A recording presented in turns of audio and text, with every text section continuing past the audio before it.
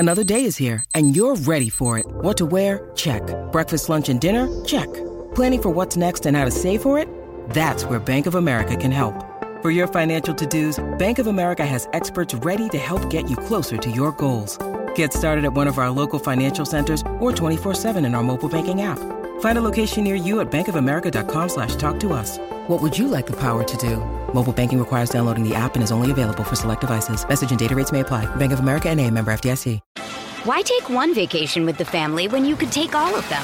With Royal Caribbean, you don't just go to the beach. You visit a private island and race down the tallest water slide in North America. You don't just go for a road trip. You ATV and zip line through the jungle. You don't just go somewhere new. You rappel down waterfalls and discover ancient temples. Because this isn't just any vacation. This is all the vacations. Come seek the Royal Caribbean. Ships Registry, Bahamas.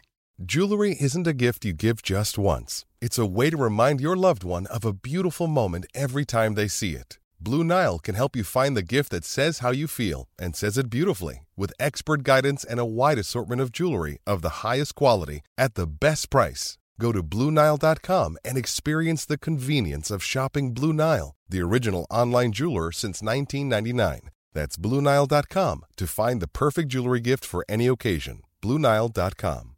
This episode is supported by FX's Clipped, the scandalous story of the 2014 Clippers owner's racist remarks captured on tape and heard around the world. The series charts the tape's impact on a dysfunctional basketball organization striving to win against their reputation as the most cursed team in the league. Starring Lawrence Fishburne, Jackie Weaver, Cleopatra Coleman, and Ed O'Neill. FX's Clipped, streaming June 4th, only on Hulu.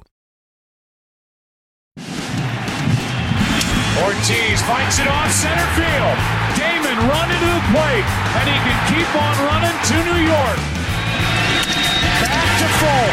Red Sox fans have longed to hear it. The Boston Red Sox are world champions. I can't circle. I don't have my telestrator today, but here comes a pizza. See it? This is our fucking city, and nobody gonna dictate our freedom. Stay strong. Welcome back to the Name Redacted Podcast, America's most beloved podcast, the most downloaded Red Sox podcast in the world. Peter's here, Tyler's here, Jake's here for a positive Red Sox podcast. The most positive Red Sox podcast that you're going to find on the internet in December 2022, because you know what? I hear you. Everyone that has tweeted me, reached out, expressed their feelings, their thoughts on the fact that Jared, one of the biggest Red Sox fans ever to walk this planet, I'm too negative. I even got compared to Dan Shaughnessy. Dan Shaughnessy, who hates the Red Sox, hates the owners, hates the players. He hates everyone that has ever worn a Red Sox uniform, except for, I don't know. I don't know that there are any exceptions to that. I was going to say except for Carl Everett. I tried to think of like someone that might be like a bad person, but then I remember that Carl Everett is actually the player who gave him the nickname curly-haired boyfriend. So he may hate Carl Everett the most out of anyone. So I just, I'm going to keep it super positive on this episode because, listen, a lot of bad things have been happening in Red Sox land recently. Xander Bogaerts going to the San Diego Padres today. Wait, what? Yeah. Holy shit. Yikes. Mm-hmm. Were we not going to talk about that? 11 years, baby. 11 years. $280 fucking million. Xander Bogaerts, you are a San Diego Padre, baby. Are you trying to make people cry? No, dude, this is the worst. Dude, put a smile on. This is the worst start ever. This is the worst start ever. Be positive, dude. Be positive. Xander Bogaerts' last home run with the Red Sox was a grand slam. People forget that. It was a grand slam. It was raining out. He hit it into the raindrops. So here's the thing. I feel like because it isn't just people saying that I'm negative. Some people are saying, get off Chaim's dick. You won't call out Chaim. You fucking wear, what is it, rose-colored glasses? Is that the expression? People say I'm too positive, I'm a homer, and then people say I'm too negative. For me, I just am who I am. I tweet how I feel. When things are bad, maybe I'm a little over the top miserable. When things are great, I'm insufferable in terms of how happy I am and excited for my baseball team. I'm never going to change. I've been the same dude the entire time. I've lived half of my adult, not even my adult, I've lived half of my actual life on the internet as a Red Sox personality. Started when I was 16. Now I'm 33. So more of my life, my time on Earth, I have been a public forward-facing figure on the internet as a Red Sox personality. I have never changed. The only thing I've actually changed is that I used to not swear because I used to want to work for the Red Sox. And then 2013 happened and I gave up and I started swearing. That is the biggest change that I've made in my Red Sox personality career, is that now I say fuck. No, I say you take steroids. I don't 40, fucking take steroids. You were 40 pounds. Dude, I don't take steroids. Jake, do I take steroids anymore? I've never seen it. He's never seen it. I've never taken steroids. It hasn't happened. I haven't taken steroids. I haven't taken steroids in 10 years. What? Ooh, you're 40 pounds when you started. I was 113 pounds when I started. You could be blown away with the wind. Yes, strong gust. You get caught in a wind tunnel and you're fucked. Yeah, well, you may as well be in San Diego with Xander. I'll take a test any day.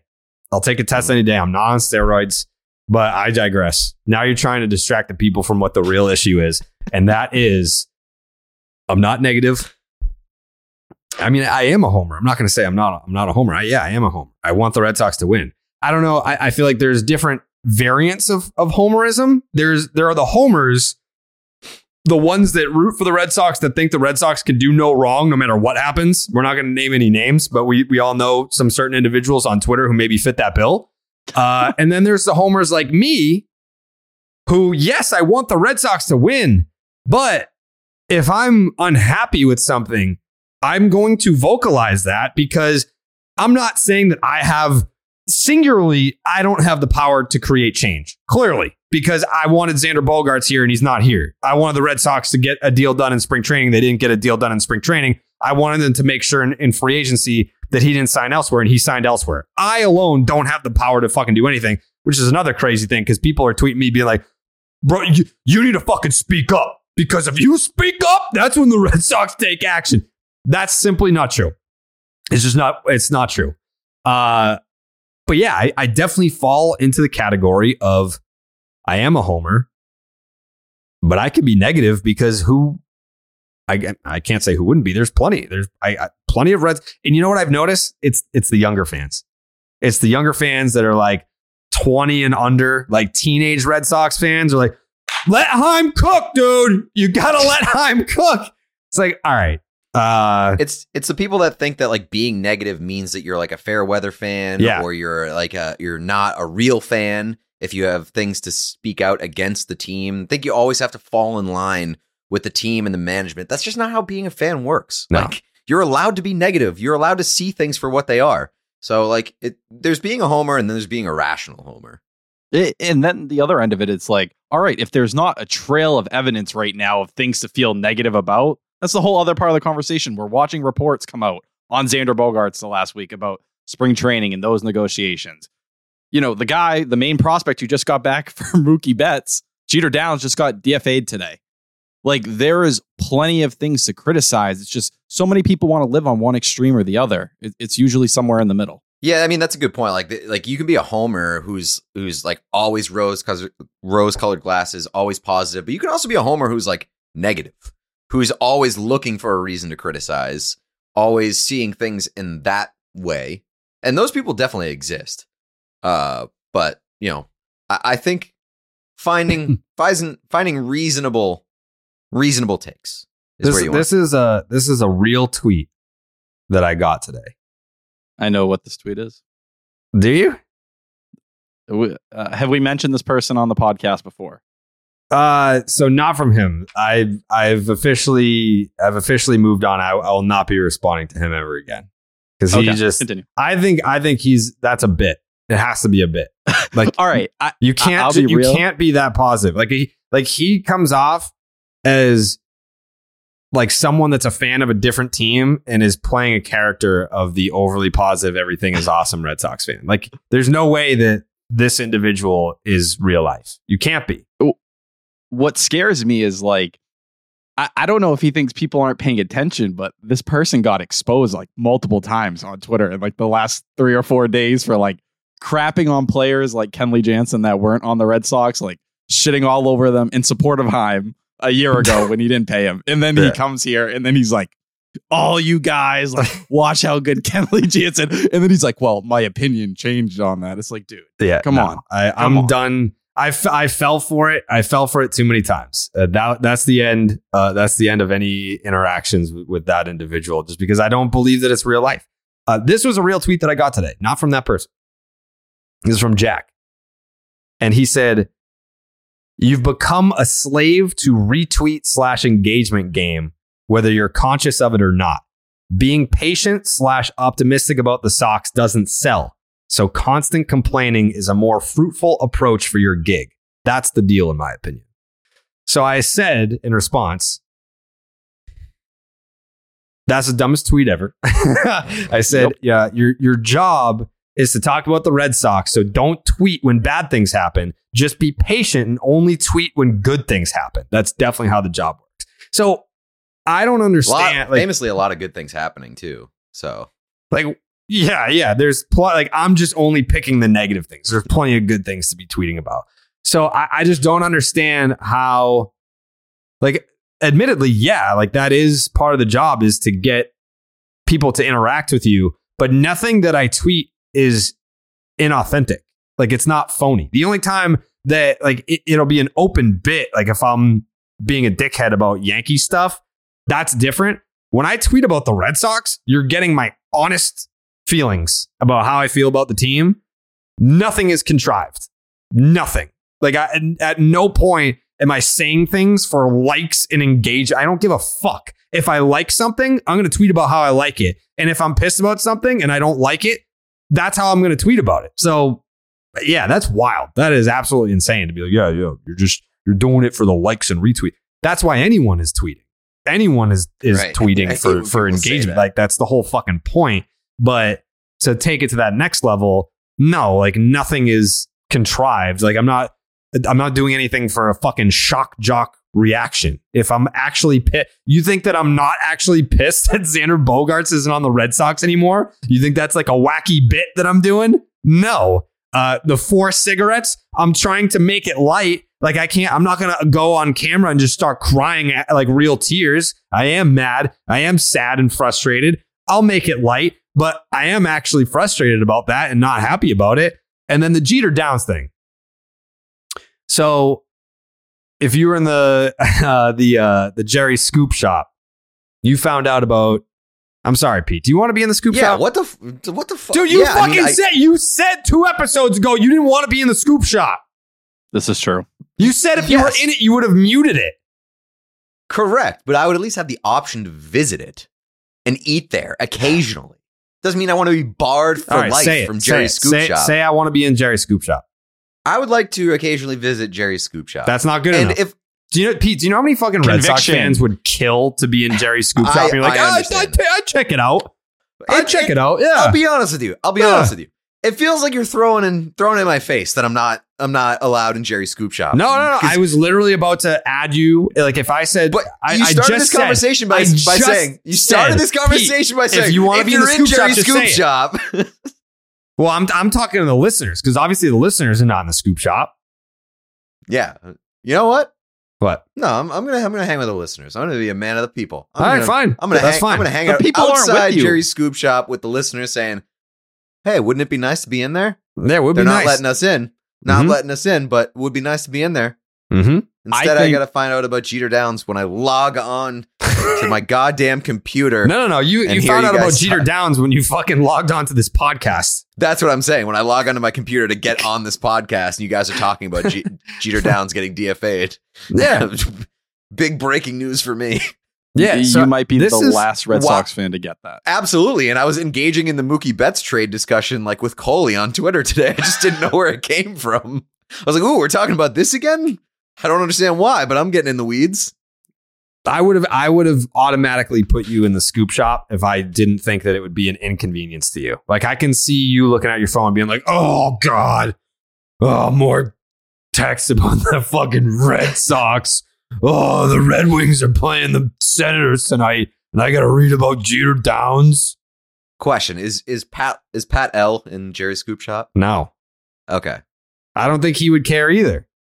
No, he definitely wouldn't, and I would be pissed if he was in there. It was like, do you think that Pat L wants to be spammed with Jerry's scoop shop updates? That's what I'm saying. And I wouldn't put you in a position to where you were the only one that's not in the scoop shop. All right.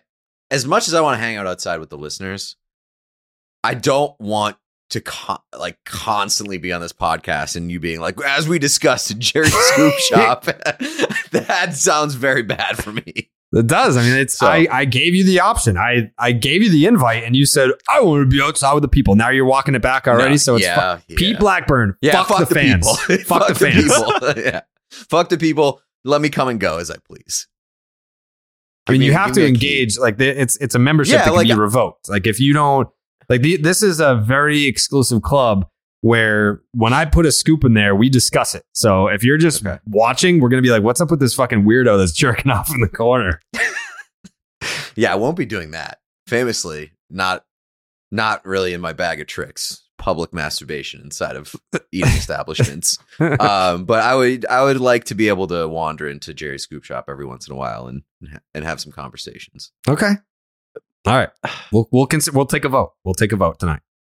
What? Yeah. Oh, yes. Yeah. Everything runs through the council in there. All right. Yeah. This is a democracy, dude. I don't have the ability to just add and subtract people. It is a full-blown democracy, how our forefathers intended. So, I mean, right now, like I said, Scoop Shop is just me, Coley, Jake, and Tyler. So it sounds like we could get a majority ruling right now. Yeah, but I think we need to take some time to think on it before we put it to a vote. I think we're going to have a discussion privately. We're going to have a private discussion, pros and cons. Yeah, that's always what you want to hear is when you've got 3/4 of the council and they say, we would like to discuss this in private. Yeah. It's out of respect for Coley. Yeah, it is. It is. That's a good point. Thank you, Tyler. Mm-hmm. Yeah, we'll discuss it and we'll let you know. If you're not, I mean, if you're not added to the Scoop Shop by midnight, if you want to talk to him. Yeah, all right. Maybe cool. I'll ask Coley, but we'll discuss. Get him on the horn. I feel like if I call poor Coley right now, like we're 16 minutes into this podcast, if I call him, it's not going to be like hey, should Pete be in? All right, thanks. Talk to you later. Like he's just going to fucking sit on his goddamn phone for the next 2 hours. And I don't want to do that to him because he's in the Pat's intervention group text and he knew about this podcast. When did that happen? What? Because he wasn't always in there. Like no, he wasn't. Week, right? Yeah, I added him last week. I got a text message from an unknown number from the Pat's intervention group chat, and I was like, "Wait, what the fuck?" By process of deduction, I figured out that it was Coley, but it was confusing. Yeah, very confusing process. It was a confusing process. Yeah, yeah. But I mean, if you were in the Scoop Shop, then you would have known that it was Coley. I didn't have the choice. You did not have a choice. Suck on it. All that to say that if you were in Jerry's Scoop Shop, then you knew that Jeter Downs was getting designated for assignment before the public knew. And Tyler, you were one of the privileged members of Jerry's Scoop Shop. What was your first reaction when you read that? I think I texted you, this is going to go over well. I knew it was bad. Immediately knew it was bad. You knew where the narrative was going to go. And listen, we've all known, I think anyone who's followed Jeter Downs' career for the past 2 years, he's been horrendous. Like that's just the reality of the situation. Horrendous. Defensively, he made strides. Like this is what's so like that pisses me off so much about Jeter Downs is when he came here, it was like, oh, the hit tool, you never have to worry. At the very least, he's going to get out of bed and hit 280 for you. The dude became a great shortstop. Like he was supposed to be a second baseman and became a great shortstop. Mm-hmm. He just never hit a lick. Dude hit 150, or what did he hit in AAA? 197 this year. Last year wasn't any better. He hit 191. And then in the Puerto Rican League this winter, he was hitting 146 and they sent him home. That's crazy. He said, we're good. We don't want you here anymore. Yeah. That's why it drives me crazy when people are talking about like Marcelo Meyer, who like hopefully becomes a very good player. But it's extremely hard to project where guys are going to end up, especially in baseball. Like, I don't know, you guys are closer in on baseball than me, but like it feels like baseball a lot of the time, guys just fucking like forget how to play. Not to throw shade at a couple of guys that I really like. But even just looking at like when we're talking about these contracts for guys like Carlos Correa and Xander Bogaerts getting 11, 13 years, Aaron Judge, another guy. But you look at guys like Cody Bellinger and Christian Yelich, they won MVPs and then snap your finger and they're no longer MVP caliber players and they're still in the prime years of their career. How in the fuck are you going to forecast a player's productivity over a decade from now when they're not in prime years of their career? You can't do it, but that's a different discussion.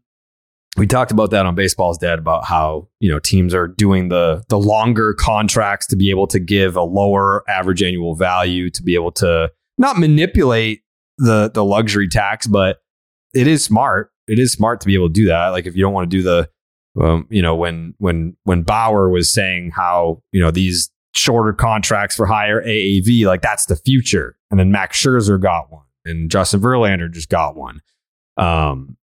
Stuff like that. It's like, yeah, you could do that if you really want the player and you just want to absolutely smoke the average annual value so that they pick you instead of someone else for a longer term deal. Go nuts. But yeah, I know that the Jeter Downs DFA, the second I saw it, was going to create a conversation about the Mookie Betts trade. That was inevitable, whether you wanted to participate in it or not. You knew that it was coming. And I think a lot of great points were made. And Section 10 alumni, Michael Hurley, who is not known for his baseball takes. He's a football guy, but he's got Red Sox takes as well. I think he had a great tweet. I'd like to share it with you guys. There's a lot of different angles that we can tackle in terms of the Jeter Downs DFA and the Mookie Betts, whatever. But he says, Michael Hurley on Twitter, Michael F. Hurley on Twitter, friend of the program. We got to get, was he on the Popsicle episode, Pete? Correct. Yeah. That was him. That was Hurley. Okay. So we need to bring him back for another Popsicle episode. For anyone that doesn't know, Pete just told this story recently. Yeah. But like, there was a story about Terry Francona like passing out in bed after eating like, how many popsicles was it, Pete? I want to say it was like 24. Over 100, right? No, I want to say it was like 24 or something. 24 popsicles? I mean, that's a lot. It was like an outrageous amount of like multiple boxes. Yeah. So we tried to do a whole podcast eating however many popsicles it was that were Terry Francona did. I did not make it very fun. It was difficult. It's hard. It's hard to eat that many popsicles. But Michael Hurley says, important to remember that the Red Sox couldn't even maximize the return of Mookie Betts because they stuck David Price and half of his $96 million contract into the trade. And they only overpaid Price because they had refused to pay Lester. Mistakes, compounding mistakes. So I think I tweeted something that was kind of like that, but not to the point of connecting. Why did they have to trade Price and all his money in the first place? Oh, because they didn't fucking sign John Lester, so they had to make up for that by signing David Price. Then you get stuck with David Price, and you have to trade Mookie. So what did I say? We can all agree that the Red Sox got a shit return for Mookie Betts, but keep in mind that they traded 1 year of Mookie plus half of Price's money, $48 million.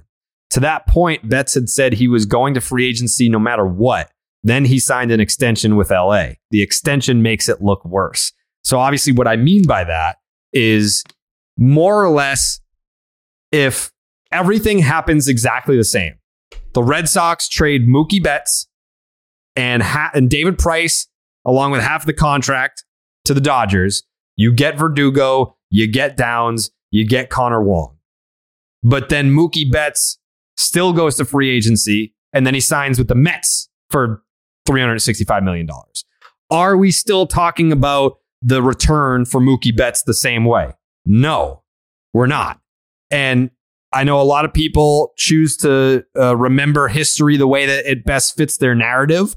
But the entire time that Mookie was here, he was dead set on going to free agency. Dead set on it. If you were going to bring back Mookie Betts to a long-term contract, you were going to have to be one of the suitors just like everybody else. He would not, was not interested in signing an extension with the Red Sox, wanted to go to free agency, kept talking about free agency. Correct me if I'm wrong, Tyler. This was not like private rumors. Like he said this, right? Publicly? Yes, he publicly came out and said it meant something to him for the MLBPA, for him to go to free agency and hit those contract marks for all those guys. It had a special meaning to him, and he stated it multiple times. He had no problem admitting it. It all obviously changed. You go to the Dodgers and the whole world is ending around us. The conversation changes very quickly. So that's kind of part of the conversation that doesn't get brought up enough. Is had Mookie Betts stuck to his word and said, I want to go to free agency, so I'm doing it. I'll still take a call from Andrew Friedman. No problem. No problem. I'm happy to talk to the Dodgers. This place is great. I loved my time here. That's fine. But because the Red Sox traded Mookie Betts to the Dodgers and he'll spend the next, 14, 15 years of his career there, that's why the return looks worse. Because in our warped minds, we traded the rest of Mookie Betts' career to the Dodgers in exchange for Verdugo and Downs and Wong. And that's just not really the case.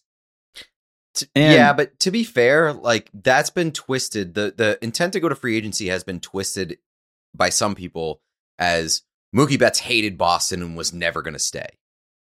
That has become the narrative. And I think that people are trying to make themselves feel better and make themselves justify the trade by saying he was never going to stay here anyway. And that's not true.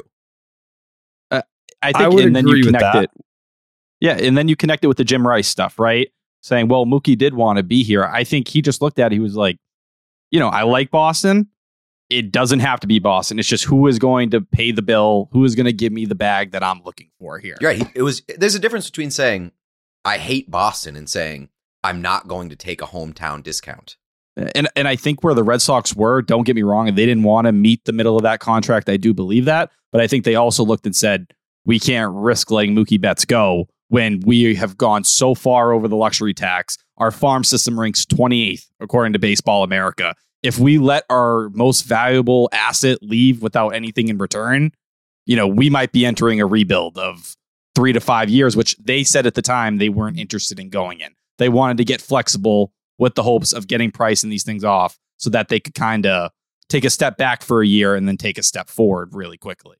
Yeah. If you're trading just Mookie Betts, if the whole offloading, well, first of all, you wouldn't be trading Mookie Betts anyway if it weren't for luxury tax purposes and having to offload David Price. But let's just say, for the sake of argument, you felt like you couldn't sign Mookie, so you were going to trade him to replenish a shitty farm system. Take the Price contract out of it. Could you have gotten a Dustin May or a Gavin Lux or something juicier than what you ended up getting? Yeah, probably.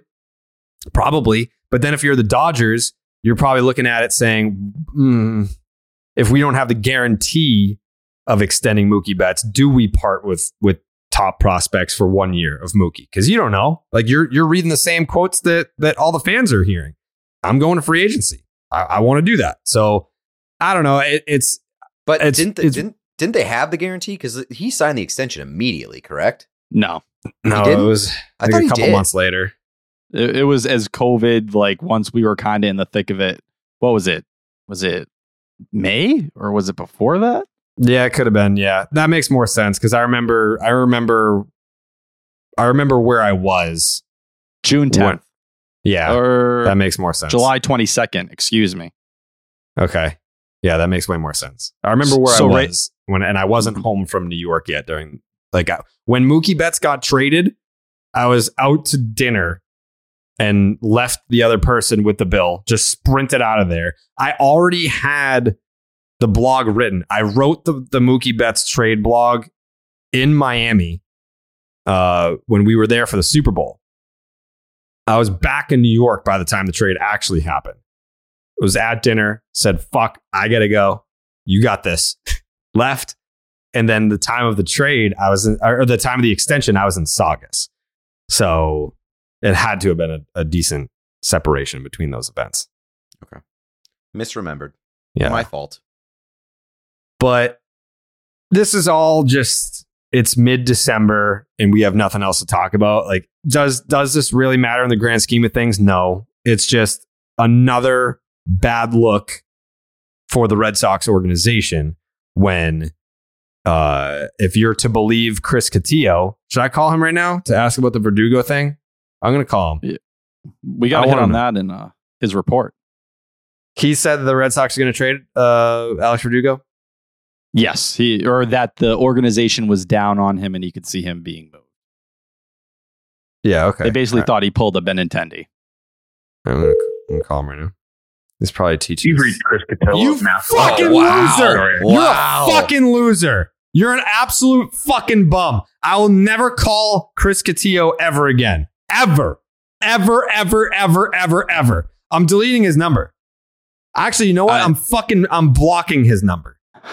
I'm blocking his number for life from Jerry Scoop Shop. By the way, an anonymous, I won't say any names, an anonymous person from another Red Sox podcast texted me the other day. Oh, no, he's calling me back. All right, let's see. Take it all back. Hello? Why the fuck did you bitch button me? I didn't. I just always have it on Do Not Disturb. What? That doesn't mean it goes immediately to voicemail. You're a fucking reporter. What if this was a major scoop and this could make or break your entire career and you have me on Do Not Disturb? I'm selective. Like starting 9 and ITM, they don't have to deal with that. Did you go on starting 9? Yeah. I hung up. When the fuck did he go on starting 9? A couple of days ago, he what was it? He was detailing the whole Xander Bogaerts / winter meetings situation and his conversation with Chaim Bloom. What a loser. Hey, he's dead. I'm blocking it. You want to go on fucking starting 9 and you want to go on ITM and still be the guy? No. He's pissing on your grave. No. That's outrageous. He's dead to us. I'm actually going to block him on Twitter for that. I'm sorry you had to find out like this. Yeah. So the anonymous person from another Red Sox podcast texted me and was like, does Chris Cotillo reply to all your fucking tweets? And I was like, you know what? This dude replies to all my tweets because he wants the followers. He wants Red Sox fans to look under my tweets and then follow him. He's a fucking leech. He's a mooch. I wonder where he learned that from. He's mooching off of this fucking show. And then he wants to take it to every competitor that we got. Mm-hmm. What a fucking asshole. He's basically trying to siphon gas out of the show. Yes. He's trying to siphon gas out of you. Yep. To gas himself up. Yep. So that he can go to where he wants to go. Correct. Yeah. He wants to milk this audience for his own benefit. But when we would call him before, he wouldn't answer. He wouldn't answer. But he'll go on all the fucking competing shows. And no one would even fucking know who he was if it wasn't for this fucking show. That's crazy. He's blocked. Dead to me. I will never answer one of his tweets again. I will never tweet at him. I'm blocking him on Twitter. I'm blocking his cell phone number. And when I see him at Fenway, I'm shooting him in the dick with a fucking beanbag shotgun. The Short King Society officially disowns Chris Cotillo. Done. Wow. Dead to me. Dead to me. I don't mean to piss on Cotillo's grave here, but we do have an update on Arupin as well, don't we? This feels like the right time to share it. On what? On his replacement? Oh, yes. So I had DM'd Chad Jennings during the winter meetings, and he got back to me and was like, I read it in the middle of chaos at the winter meetings. So here's my number. And I think he thought that I want him on as just like a one-time guest, when the role that has opened up is you have to be on call for the show. Like it's 24/7, it's 365. And when we call you got to be ready to roll. That's the role of the Red Sox beat reporter of the show. And I cannot believe that we ever gave that role to such a rat piece of shit like Chris Cotillo. We made that guy. If he goes to Fenway, you know how many people are coming up and pronouncing his name Cotillo? People don't even know how his name is really pronounced. The Mexican time, no one knows about Mass Live. They're like, yeah, Chris Cotillo, Mass Live, or Mexican Times. Why is that? Because he fucking leached and mooched his way into relevancy by using this show, and then tried to parlay that into fucking appearances on ITM and fucking Starting Nine. Which, by the way, I love Carl. I don't know Jake Arrieta. I don't know him, but I still love Carl. But what a fucking slap in the face to be our guy and then go on that show. That's fucking absolutely bananas. Especially when you're not a national guy. You're a Red Sox guy. Like, the Red Sox are your bread and butter here, and you want to make enemies out of us? Bad business decision. Brutal business decision. Dead to me. Blocked. It's like you offered him a can of gas, and he was like, "No, I don't need it." And then came, siphoned and stole your gas in the middle of the night, drove to a different location, was like, "What do you mean? I got my own gas." Yep. I mean, it's definitely way worse. Whatever you just described, like it was way worse. Way worse. Okay, so he siphoned our gas and then he pissed in the tank. Yep. Way worse. And he took a shit on the windshield. It's like you look like you're going to get emotional. I just don't know what length I want to go to with my comparison. Go as far as you possibly can. It's like if I were a father and I'm giving you permission to date my daughter, and then you're like, "Thank you, sir," and then you go and fuck my wife. Oh my God. That's what he just did. So Chris Cotillo fucked your wife. Yes. Well, no. What's your wife in this situation? It's the tier of betrayal. The audacity to do that. Jerry Cuck Rabbis. I mean, I didn't enjoy it. That's fair. That is an important element of that. 100%. So, yeah, I wish him the worst. I will not take the high road. He can go fuck himself. He can absolutely go fuck himself forever. I don't understand. A week ago, like, I was speaking to him on Twitter, and he told me like he was going to start answering the phone, that this wasn't going to be a thing anymore. Yeah, he's answering the phone from everybody. Whoever calls. It's just a problem with us. I'll never. As Father John Misty once said, "What's the point of being everybody's girl?" I don't know. A bar. That is a bar. Speaking of bars, head on down to your local bar and order a Blue Moon for me. Pour one out for Chris Cotillo. He's dead. Dead. Pour out your Blue Moon for Chris Cotillo. Dead to me, dead to the podcast. Should be dead to you. I mean, I don't know. It's up to you guys.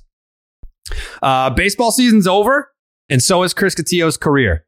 But you can still feel that ballpark nostalgia with Blue Moon. In fact, Blue Moon was born in a ballpark where I'm going to see Chris Cotillo next year and punch him in the face. Sandlot Brewery in Denver, Colorado is actually where Blue Moon was born. Blue Moon's one-of-a-kind beer experience. It isn't just for baseball season. It's also perfect for the holiday season. I hope Chris Cotillo has the worst holiday he's ever had in his entire life. Its bold flavor, bright explosion of color, iconic orange slice ritual, and authentic ballpark roots will make your holidays feel unique and flavorful. Pete, you going to have some Blue Moons for the holiday? Absolutely. How many we talking? I want to stay on the nice list. Yeah. So I'll keep it responsible. Okay, that's a great answer. Just sidebar here. I invited Pete to live in my house. He said no. I wasn't even going to charge him money. He said no. Plenty of Blue Moons at my house. He said no. From its refreshing flavor, I'm just getting betrayed by every fucking friend that I have. From its refreshing flavor with Valencia orange peel for a subtle sweetness and hints of coriander, Blue Moon Belgian-style wheat ale is a one-of-a-kind beer that's made brighter. It's carefully crafted and full-flavored with refreshing notes and a smooth, creamy finish. Why strike out with the same old beer when you can get something that's one of a kind? Best served with a signature orange garnish to showcase its beautiful hazy color. A beer this good only comes around once in a blue moon. I get it. Get it? But you can enjoy it all holiday season long. Enter for a chance to win an exclusive Blue Moon paper shoot camera to immortalize those unforgettable holiday moments. Make your holidays brighter than ever with Blue Moon. Get Blue Moon delivered and enter to win an exclusive paper shoot camera at get.bluemoonbeer.com/Jared. That is get.bluemoonbeer.com/Jared. Blue Moon, made brighter. Celebrate responsibly. Blue Moon Brewing Company, Golden, Colorado Ale. I'm so flustered because of all the betrayal in my life. No purchase necessary. Open to legal residents of 50 USDC. 21 plus only. Begins November 1st, 2022 and ends December 31st, 2022. That's my move-in date to the new house. Includes 4 entry periods. For rules, visit bluemoonholiday.com. Void where prohibited. Message and data rates may apply. Why take one vacation with the family when you could take all of them? With Royal Caribbean, you don't just go to the beach. You visit a private island and race down the tallest water slide in North America. You don't just go for a road trip. You ATV and zip line through the jungle. You don't just go somewhere new. You rappel down waterfalls and discover ancient temples. Because this isn't just any vacation. This is all the vacations. Come seek the Royal Caribbean. Ships Registry, Bahamas. So go ahead, Tyler. I don't mean to drag out this Cotillo thing any longer, but immediately after hanging up the phone with you, he took a picture of the ice cream machine at Fenway with a sad face, unplugged for the long, cold winter. Some fan asked, "Hey, plug that shit in and get me the Dansby contract details." He said, "Don't cover the Braves. Sorry." This is what he's doing when he gets off the phone. He's sitting by the ice cream machine and choosing not to work.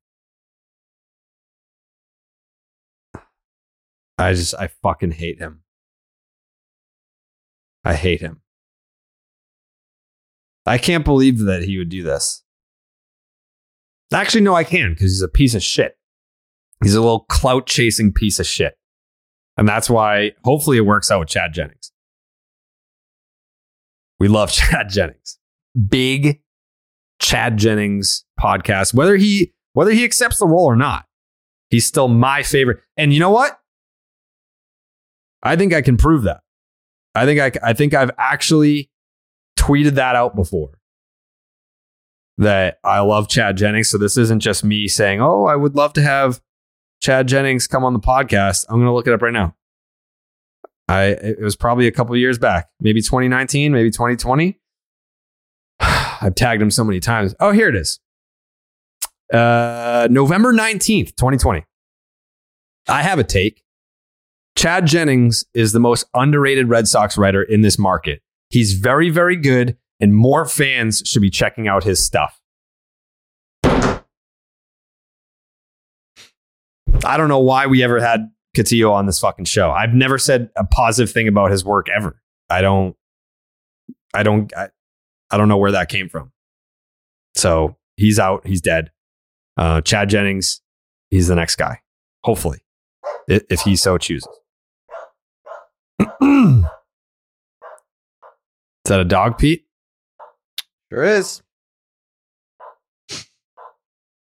Shut up! Wow. Behaved.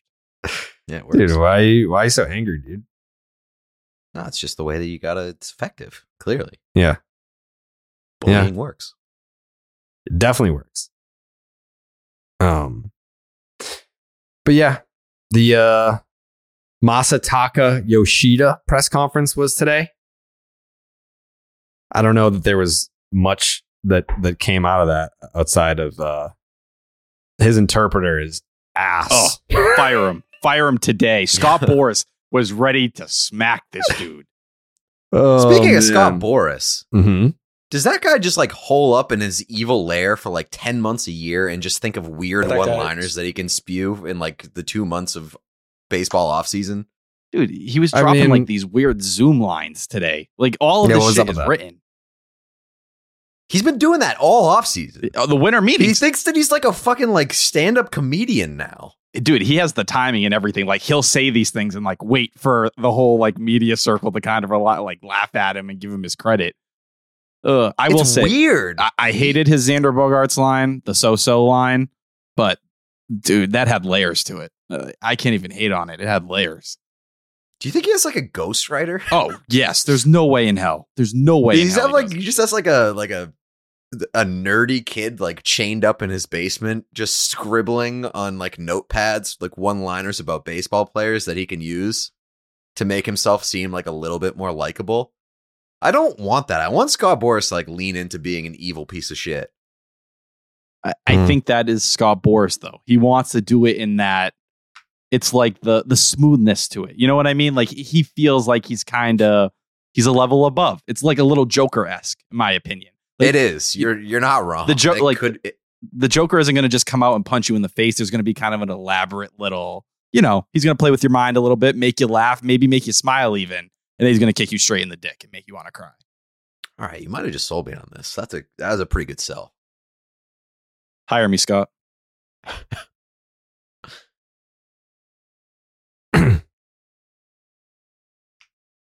Are you okay? No, I'm good. That you didn't look good. It looked like you just read something in it. No, I'm just looking at this fucking clip on Starting Nine of Chris Castillo. Is all.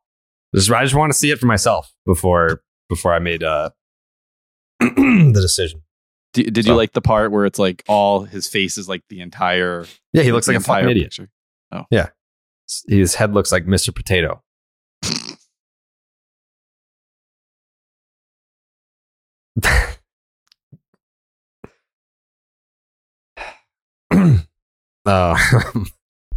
Jake's takes. I just feel like even we were talking about the Chad Jennings before we got on the air, but the way that the seriousness and the level of respect that he has, even the way he answered your question, already is just blowing Cotillo out of the water. Mm-hmm. Yeah, no, Chad Jennings is a respect guy. He's honorable. He's taking a lot of care. He's a father. Yeah. In this He's a father. Relationship. No one will ever have sex with Chris Cotillo. Ever, ever, ever, ever, ever, ever, ever, ever, ever. Does he have game? Is Cotillo out here shooting a shot at people? Nope.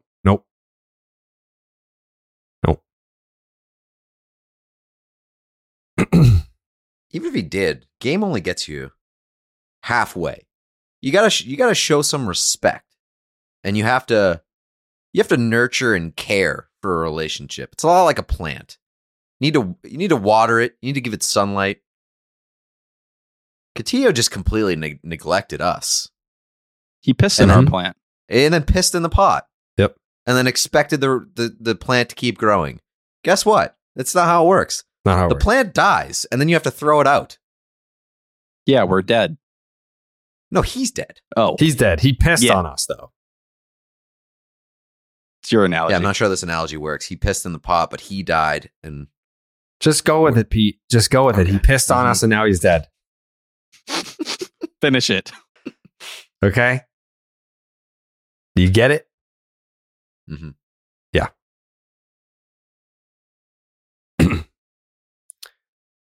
So? Yoshida.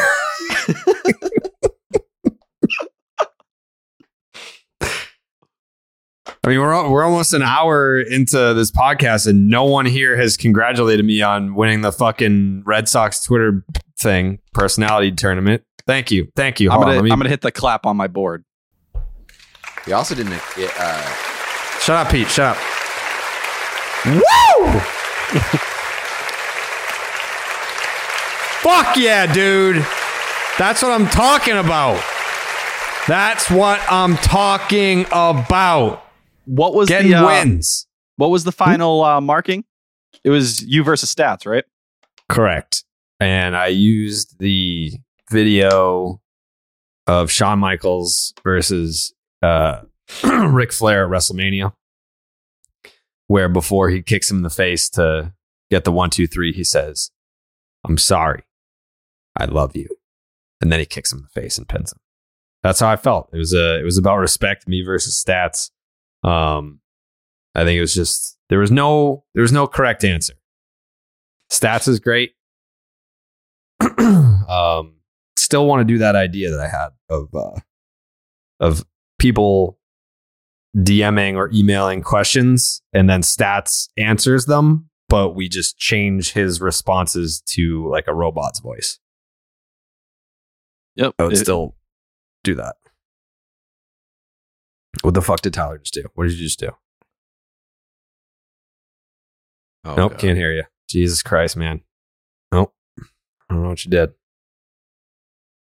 Figure it out. Figure it out. Don't pout. Figure it out. That's the new motto of the show. That's a bar. Yeah. Don't pout.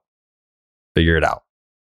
It doesn't seem like you're trying to figure it out, Tyler. You're speaking into the mic that is clearly not working, and we are talking about you figuring it out. Yeah. I think you're going to have to like X out and come back because it was like, he's pouting.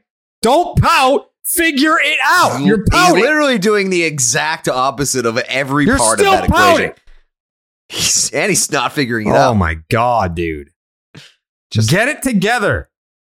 100% pouting, 0% figuring it out. Pouting. Thank you. Holy shit. Oh my God. Maybe, Pete, you know what? Maybe I am a little negative. Don't ever compare me to Dan Shaughnessy because he's negative because he's old and fucking miserable. I'm negative because I want the Red Sox to win. I'm negative because people that I try to do favors for betray me. I think my negativity is pretty justified. I try to elevate people around me.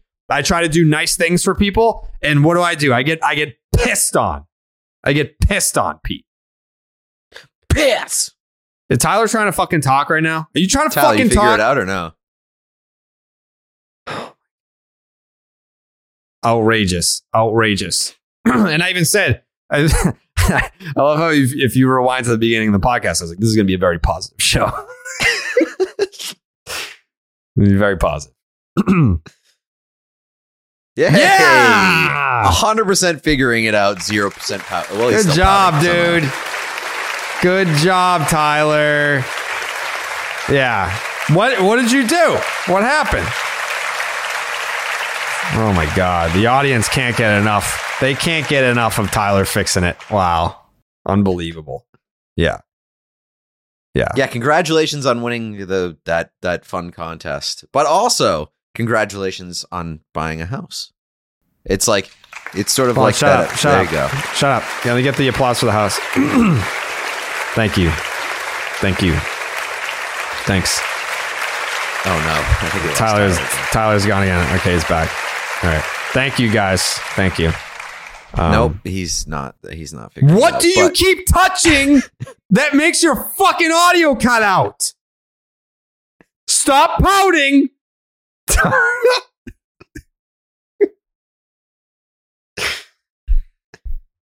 Oh man.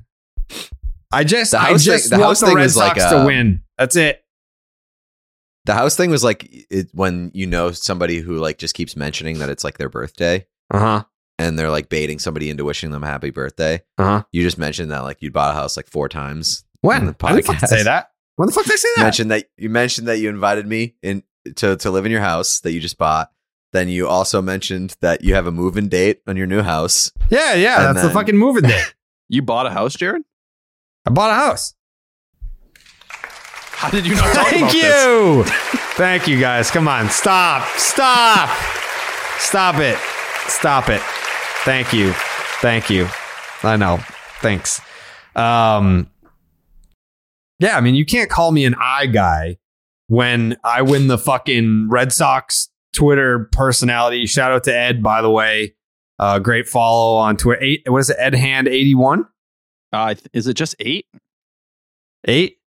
I'll tell you right now. It's the least you can do after fucking up the last 20 minutes of this show. Ed Hand 89. And you know what, Jared? 89. Go fuck yourself. Go fuck yourself. You what?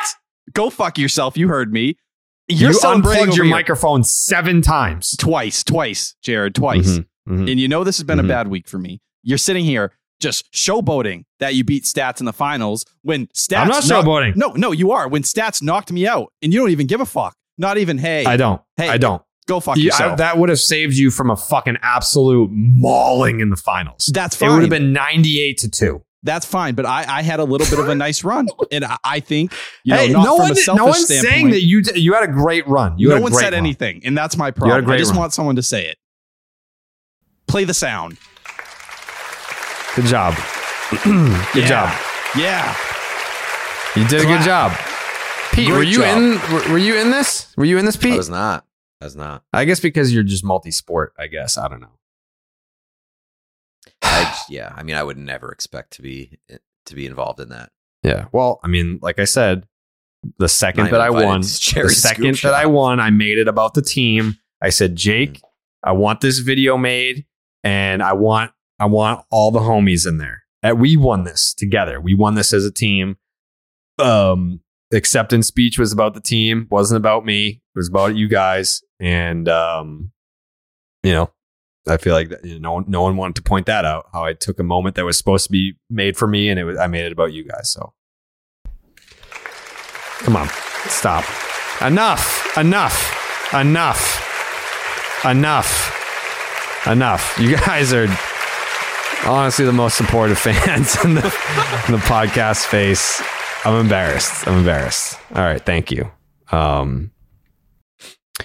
But that's really it. I truly wanted this to be a positive podcast. I did. But you have to remember, I live by myself. I don't have any friends. I don't like to talk to people. So I have all this negative energy built up and nowhere for it to go. Plus, we asked Positive Paul if he was going to be able to make it on this episode, and he said no. So I knew right off the bat that despite how positive I truly wanted to be on this episode, if there's no Positive Paul in the mix, then there's no guarantee that was ever going to happen. Tyler, I swear to fucking God, dude. What the fuck are you doing? What'd you do? What did you do? Jesus Christ. What is it? What is this guy's deal? How does your video do you not pay your internet? Oh my God. Jake, what is this guy's fucking deal? It's just his immediate reaction is to pout every single time. Yeah. And attempt to speak in the mic that he knows is not working. Not working. It's going to be funny for the listener because I would imagine that even though we can't hear him, his like remote recorder is probably picking up his sound. So if you're watching this on YouTube or if you're listening on Spotify or iTunes, you can probably still hear Tyler, but we can't.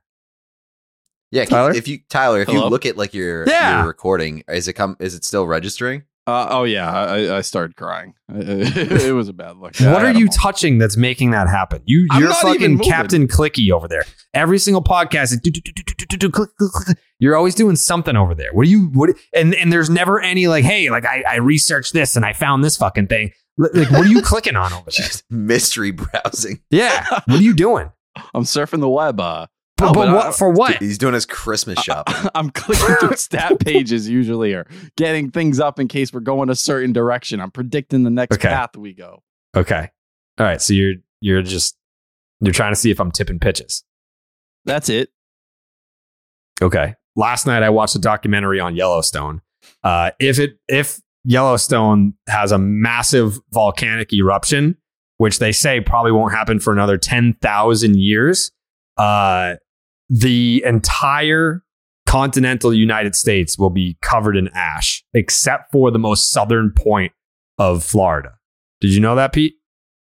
Did not. And yeah, if that happens, why the fuck would we want the southern point of Florida? Just take it all. Yeah, I feel the same way. I don't know.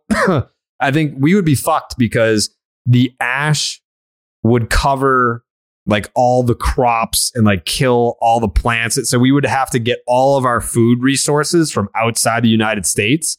And everyone would be like, wait a second, Why would we give them food? Well, we can just like watch them die, and then we can be the superpower in the world. Yeah, so I think we'd be fucked. Wait, absolutely not. No, but this isn't even that big of a deal if you think about it, because like when the dinosaur thing happened and that rock came down, like, and all the ash went everywhere, like that was the whole world it covered. This is just where we are. Well, we'd be dead, Tyler. That's sure. We don't want that. Immediately. No, I think we would probably die the most slow, painful death imaginable. You're not going to be able to get like a plane in the sky to like get out of the country.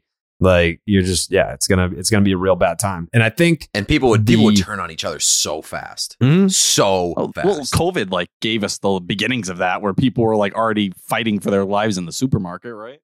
Yeah. Also, the global temperature would decrease 10 degrees, which would tell me you fucked up the microphone again, Tyler. He absolutely did. You did. What are you touching? What is loose that you keep touching? now, because his microphone doesn't work, he's just throwing his hands up like he's a mascot. He can't speak. He can only communicate in erratic and human movements. Yeah. It's very good for podcasts. A fucking mime. Oh boy. Famously, hand gestures rank near the top of Spotify's most listened to shows this year. Yeah. You're now listening to the Shadow Puppet Podcast, hosted by Tyler Milliken.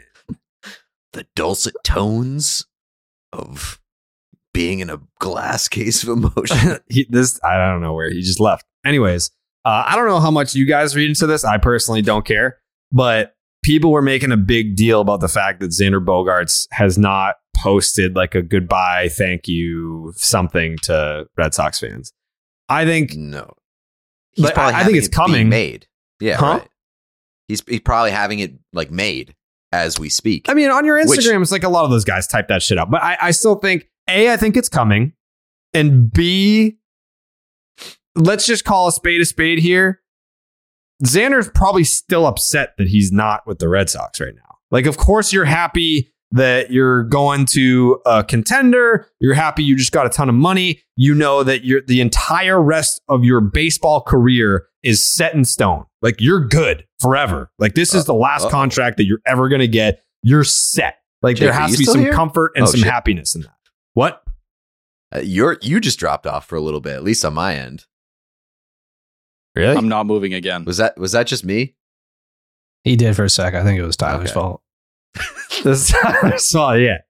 But if you're Xander, you're the rest of your career is set in stone. You're good. You have your money. You have your contract. You have your years. You're with a team that clearly cares a lot about winning. They're spending a fuck ton of money. This is not like they're just going for it in a short window of span. So there's plenty for Xander Bogaerts to be happy about.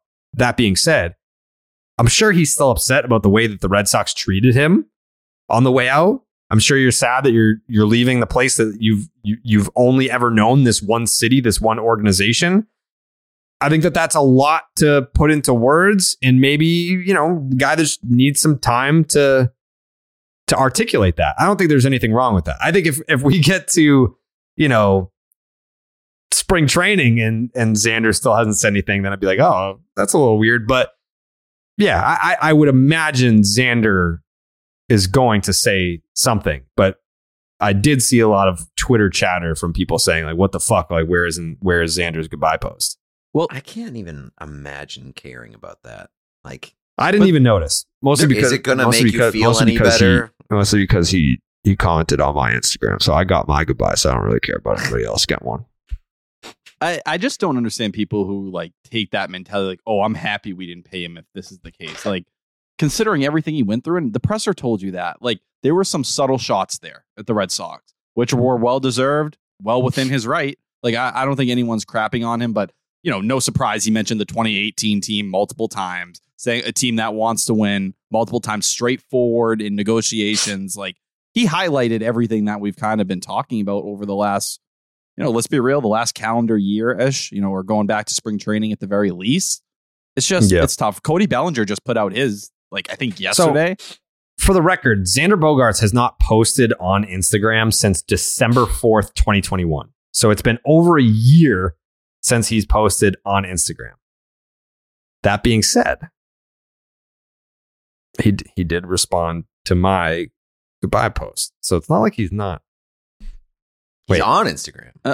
Who was the last Red Sox player?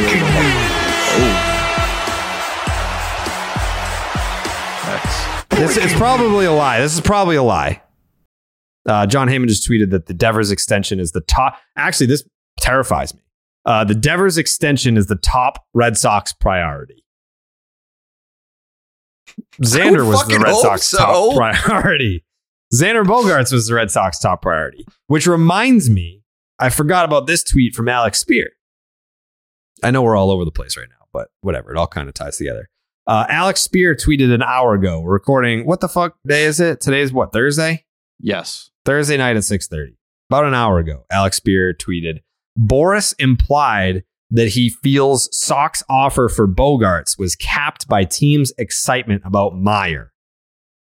And about an hour before that, John Heyman tweeted, Red Sox appear to be seriously considering star free agent Dansby Swanson now. Would allow them to keep Story at second base. Swanson's in very good shape.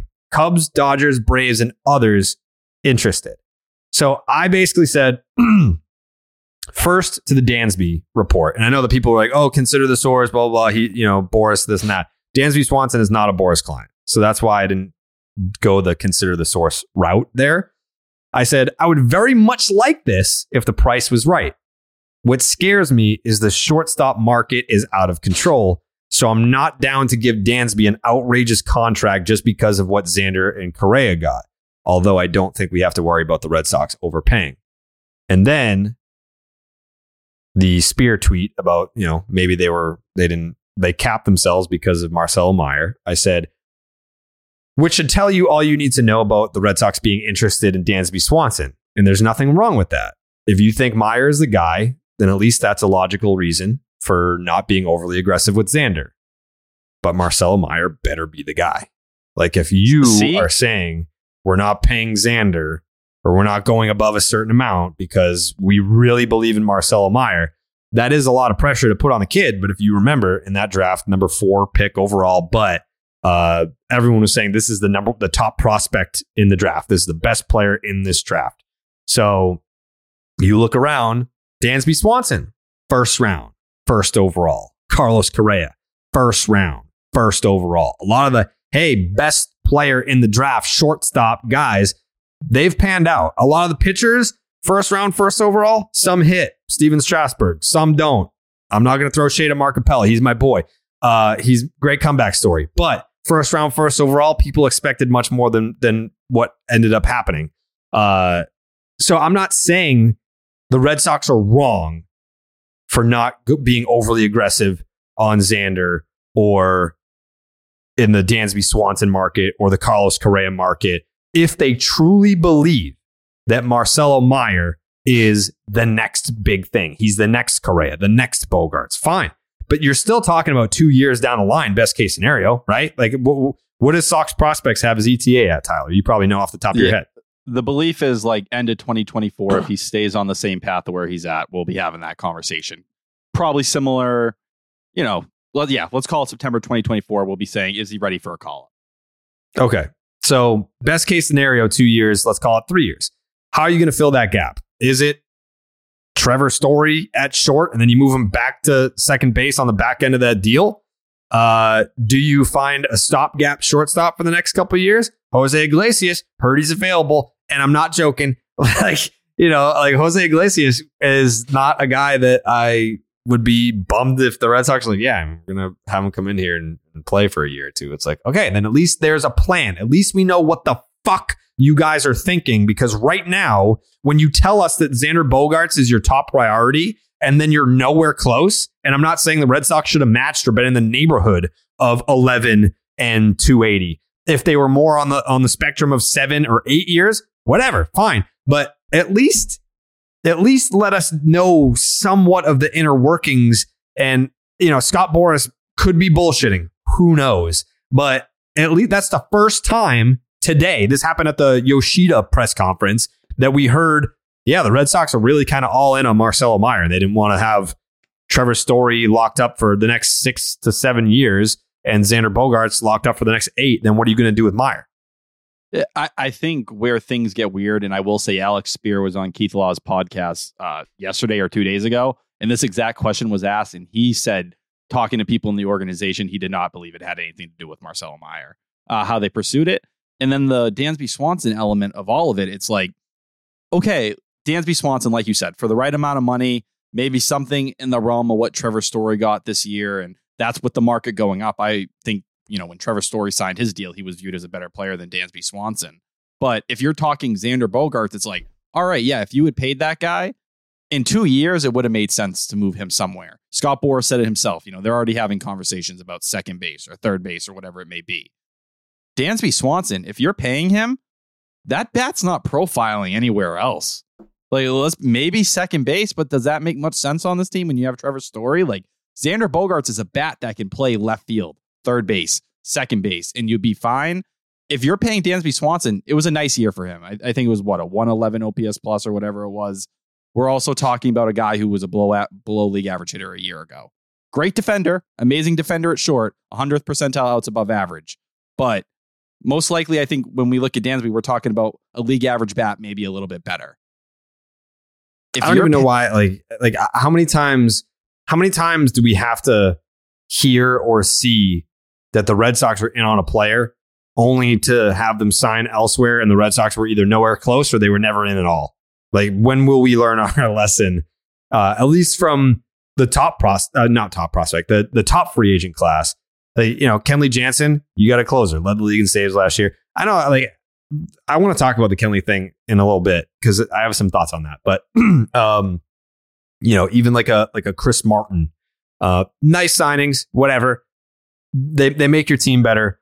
But in terms of the blow your fucking pants off type players and those contracts that it would require to actually bring in a guy like that, I'm never getting my hopes up as long as, it's not even a Chaim Bloom thing. I think it's a John Henry thing that you just look around, read between the lines.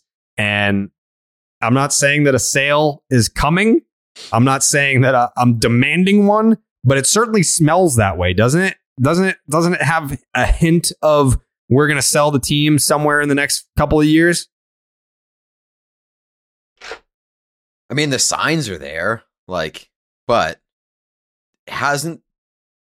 I mean, it sounds like a stupid question because the group is Fenway Sports Group, but hasn't this team and Fenway been the lifeblood of that group? Your Fenway. What happens when you Fenway Sports Group? That's what I'm saying. Yeah. So what happens when you take that away? This is their cash cow. They're just using the cash. I don't have the numbers in front of me, but wouldn't you think that Liverpool is more of a cash cow and they just fucking sold the team? They sold Liverpool? Mm-hmm. I didn't even know that they sold Liverpool. They sold it? Mm-hmm. Right? It's up for sale. Well, they're selling, right? Yeah. I thought that they sold it, but if they're selling, it's the same. I mean, if the intent, I don't care if they completed it, but just knowing the intent is there, I would say, or I would venture to guess that Liverpool is much more profitable than owning the Red Sox. I don't think so. Probably not. Really? I mean, I'm not a financial guy, but Liverpool is a global brand. Correct. The brand is way bigger, but I don't think that they're churning out as much money and much profit. They don't own. I don't know if they own the Liverpool Stadium. Oh. They own the club. They own Fenway, and Fenway is what prints them money. Yeah. That's probably the most profitable asset that they own. And I think that so it's like owning the Revolution, but you don't own Gillette. Correct. Yeah. The Revolution might make you some money, but they're paying a lot of the Liverpool players a ton of money. So the reason that they're probably selling Liverpool is because they're not super profitable. I know Fenway is what helped them buy Liverpool in the first place. Probably. Yeah, that makes a lot of sense. Just looking at the numbers here, Liverpool has a $4.45 billion evaluation. This was in May. This is all from Forbes. Fenway's at 3.9, or the Red Sox, I should say. So yeah, that's the difference. And with Liverpool, I believe the rumor is the reason they're trying to get out is because they don't believe it'll be better than it is right now. They think this is the peak of the value for that spot. I don't know anything about soccer or anything like that, but they think Liverpool's basically peaking. Huh. That's just like that. I mean, we already knew this, but they're selling Liverpool right now because it's at the peak of value. So they view all of this as just business. And at the end of the day, we all know that it's a business. But does that make anybody feel better that they're like, as soon as we can't make any more money than this, we're out? Like, yeah. Well, so I'm going to play devil's advocate here. And as upset as I am about how I truly feel that you know, because I was even told in the last week, because I was asking, I was poking around. I was told that John Henry is still as invested as he's ever been, which is not true. Because if you were, you'd be here, you'd be around. Like if you were as invested and committed to winning as you've ever been, you would be around. And I'm not even going to go down to the next level in terms of like spending. If you were as committed as ever, look at what Steve Cohen's doing. They have a $300 payroll with the luxury tax bringing it up to a check of $400 fucking million. That's an owner that has never been more committed than ever to winning. Is John Henry doing that? No. But again, I'm not saying like that's reckless. If you cared that much about winning, right, all the power to you. I respect you. Godspeed. That's fucking awesome for Mets fans. But I get it when owners are like, hey, this is a business. We still have to turn a profit here. And if we spend $400 million, are we turning a profit? Probably not. But at what cost? So he's a good businessman. Spending recklessly is not good business. I understand that part of it. What really bothers me is that like the reports that came out last week saying like he's as invested as he's ever been. He really still cares about this team. So why is it going through the media? Why isn't he fucking telling us himself? It is the least that the ownership can do is present themselves and say what they want to say and like say the message that they're trying to convey personally. Yeah. That's all they have to do. And like there's like these constant complaints that like people are saying that they don't care. It's not true. Then tell us, show us that you care. It's not asking a lot. It's really not. Especially like how it used to be. John Henry, Tom Warner, they would show up in spring training. And you know how like when everyone first reports and they sit on that bench in front of everyone and they hold court, they would at least do that. I think the bare minimum is that. Like twice a year. You show up in spring training. You sit on that fucking bench. Once a year. Once a year. Once a year would be great because right now it's 0 times a year over the last 4 years. But the 2 times that I would love to hear from John Henry, Tom Warner, sit on the bench in spring training, talk about everything that just happened, talk about what's about to happen this year, and then the post-mortem press conference, which is held every year with whoever the fucking GM is at the time. We've had many over the past, or during the John Henry era in Boston. You have the GM there, you have Sam Kennedy there, and then you have the owners there. Like you should be there for that at the very least. Make yourself available once. I know I'm getting a little greedy here. Twice a year, those 2 events. And when shit happens in between and you don't want to talk about it, like, oh, the trade deadline, the Red Sox had a bad trade deadline and they didn't get under the luxury tax. And people are like, why the fuck didn't they get under the luxury tax? Do we need to hear from John Henry immediately? No, that's fine. We don't have to hear from you right now. Like if you want to wait until the end of the year and then you can do a whole year addressing certain issues, fine. Twice a year. I'll even take 1, but those are the 2. Twice a year, show up. And you don't even, it's not even about taking questions. Even if you just want to sit there and show not take questions. and say, I know you've been on a Harry Potter kick recently, but doesn't like John Henry have a little bit of like Voldemort feel to him where it's like he's like missing and mysterious for like 4 to 5 years. And then he reemerges. It's like a little bit creepy, a little bit unsettling. And then he disappears for another 4 years. Mm-hmm. And you're like that guy's like, what is he like? It has to take 4 years to gather strength. Yeah. And find enough like lifeblood to make one more public appearance. I'm just really sick of being told that they care by people other than them. Oh, yes. Just go down the list. It's like we had X saying it in the booth in his last game. Like, oh, they're storming around back here all angry and upset about how this year goes. It's just Sam Kennedy, and I think it's becoming clearer by the day. At the end of the year presser, he got into it a little bit, saying they cared. But you could tell there was frustration there, and it was kind of building and building. Wouldn't you be frustrated if you were Sam Kennedy? Ultimately, that's your job. Yeah, your job is to be like the forward-facing guy of the Red Sox ownership group. He's the president and CEO of the team. He is in the role of what Larry Lucchino had. And before, when it was the ownership group, it was John, Tom, and Larry. And Larry would kind of be the guy that he was the one that called the Yankees the evil empire. He was the mouthpiece. And now that role belongs to Sam Kennedy. But Sam, the thing about Sam, like Sam catches a lot of heat too from Red Sox fans because a lot of the stuff that he has to say is very PR conscious. And the Red Sox are a very PR conscious organization. Sam has to toe the line of PR. Like, this is business speak. This is PR speak. But you have to realize Sam is from Brookline. Like, he grew up a Red Sox fan.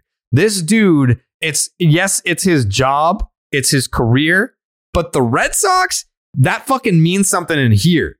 John Henry, Tom Warner, they're not from around here. It is a business to John and Tom, and that's fine. I'm not saying that that's a bad thing, but it is a business to John and Tom. To Sam, Sam gives a fuck. Win or lose, he gives a fuck. And that's not to say that John doesn't care, but it's a different kind of care. They want the Red Sox to win because that's profit. That's good. We can business. Sell things. Yeah, right. Yeah, like we're going to renew season tickets. Like, this is going to be great. Sam cares on a different level because if you take away his career, do you think Sam still cares, win or loss, about the Red Sox? Yes. Yes, he does. If he takes a job with the Celtics, does he still care the same about the Red Sox winning or losing? Yes, he does. And I know that to be true. So that's why he should be the mouthpiece because he does care and he is local.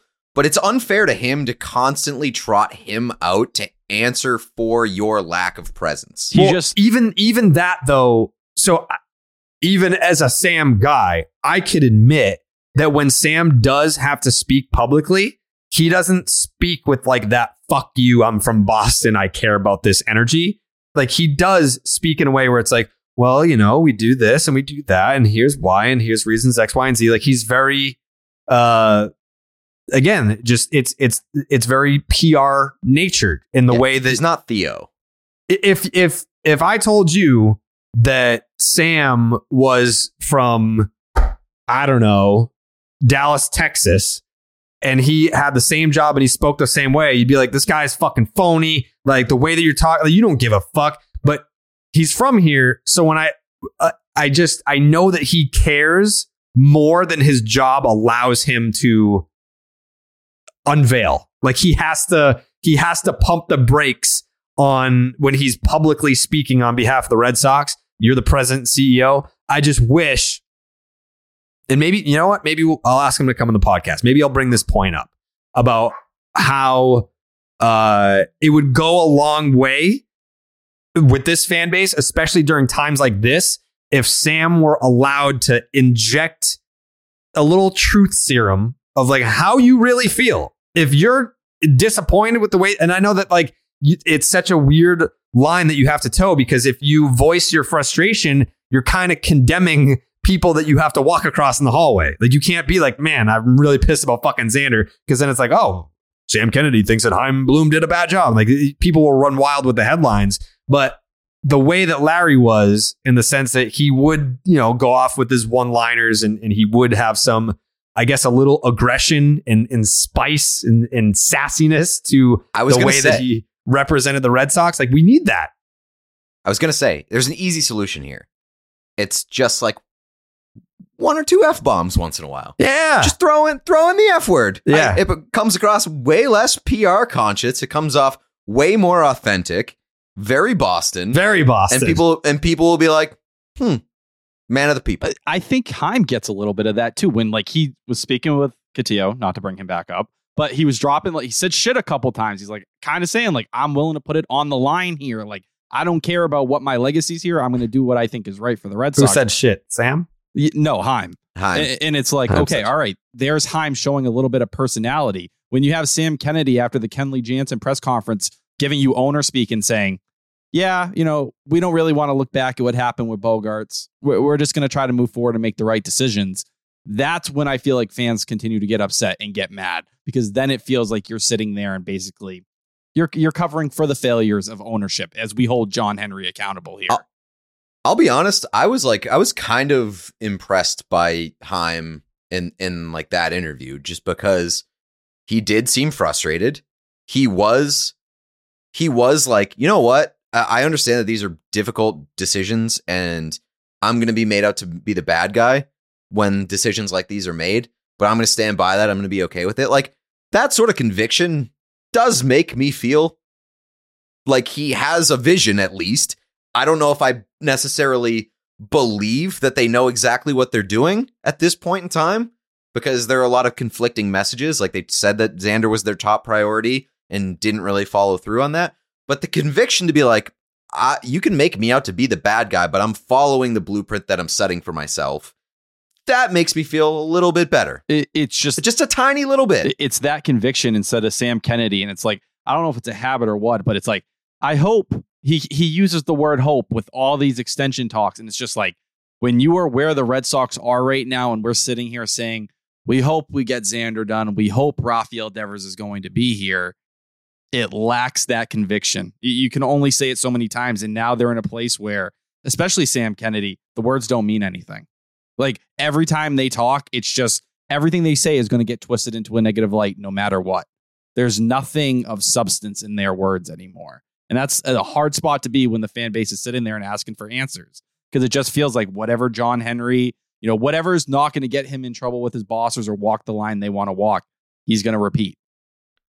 There should be zero trust right now. Zero trust in what they say.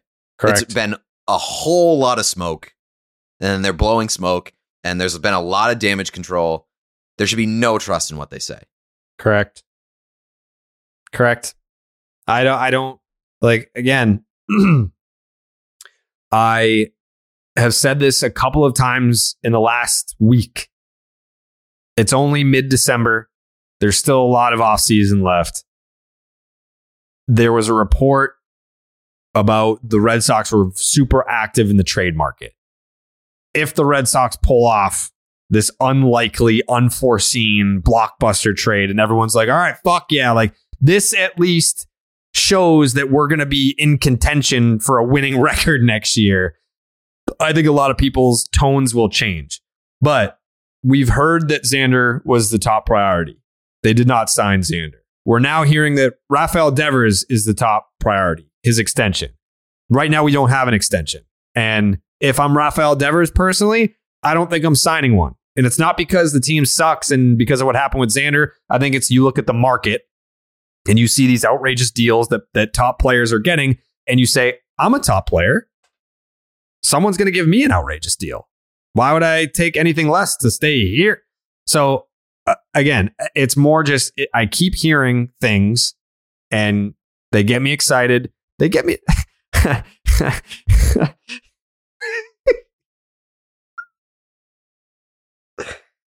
I have my text messages on my laptop, and I just got a text from a Red Sox source who just, all I saw was, "Are you okay?"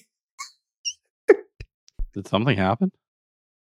No, but I tweeted, I quote tweeted the John Heyman report. Devers extension is top priority. And I said, if I were negative, I'd say something like, the last time the Red Sox made a player their top priority, he signed with the Padres. But I'm not negative, so I'm just going to say I can't wait for the extension announcement. Immediately got a text message. Are you okay?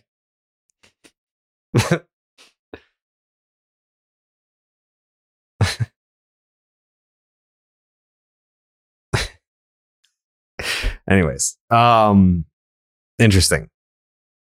But that's where I'm at. I any Red Sox fan that says I don't trust you, to Heim, to Sam Kennedy, to, I mean, we're not hearing from John and Tom, but if they did say so, I mean, we did hear that we didn't hear it from them, but we heard the reports back in September that they had met with Xander and Devers and said, we're going to make an honest effort to keep you.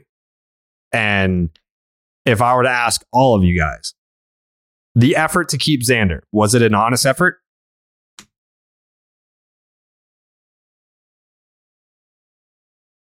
I Was think it that an honest effort? I think it was an honest effort.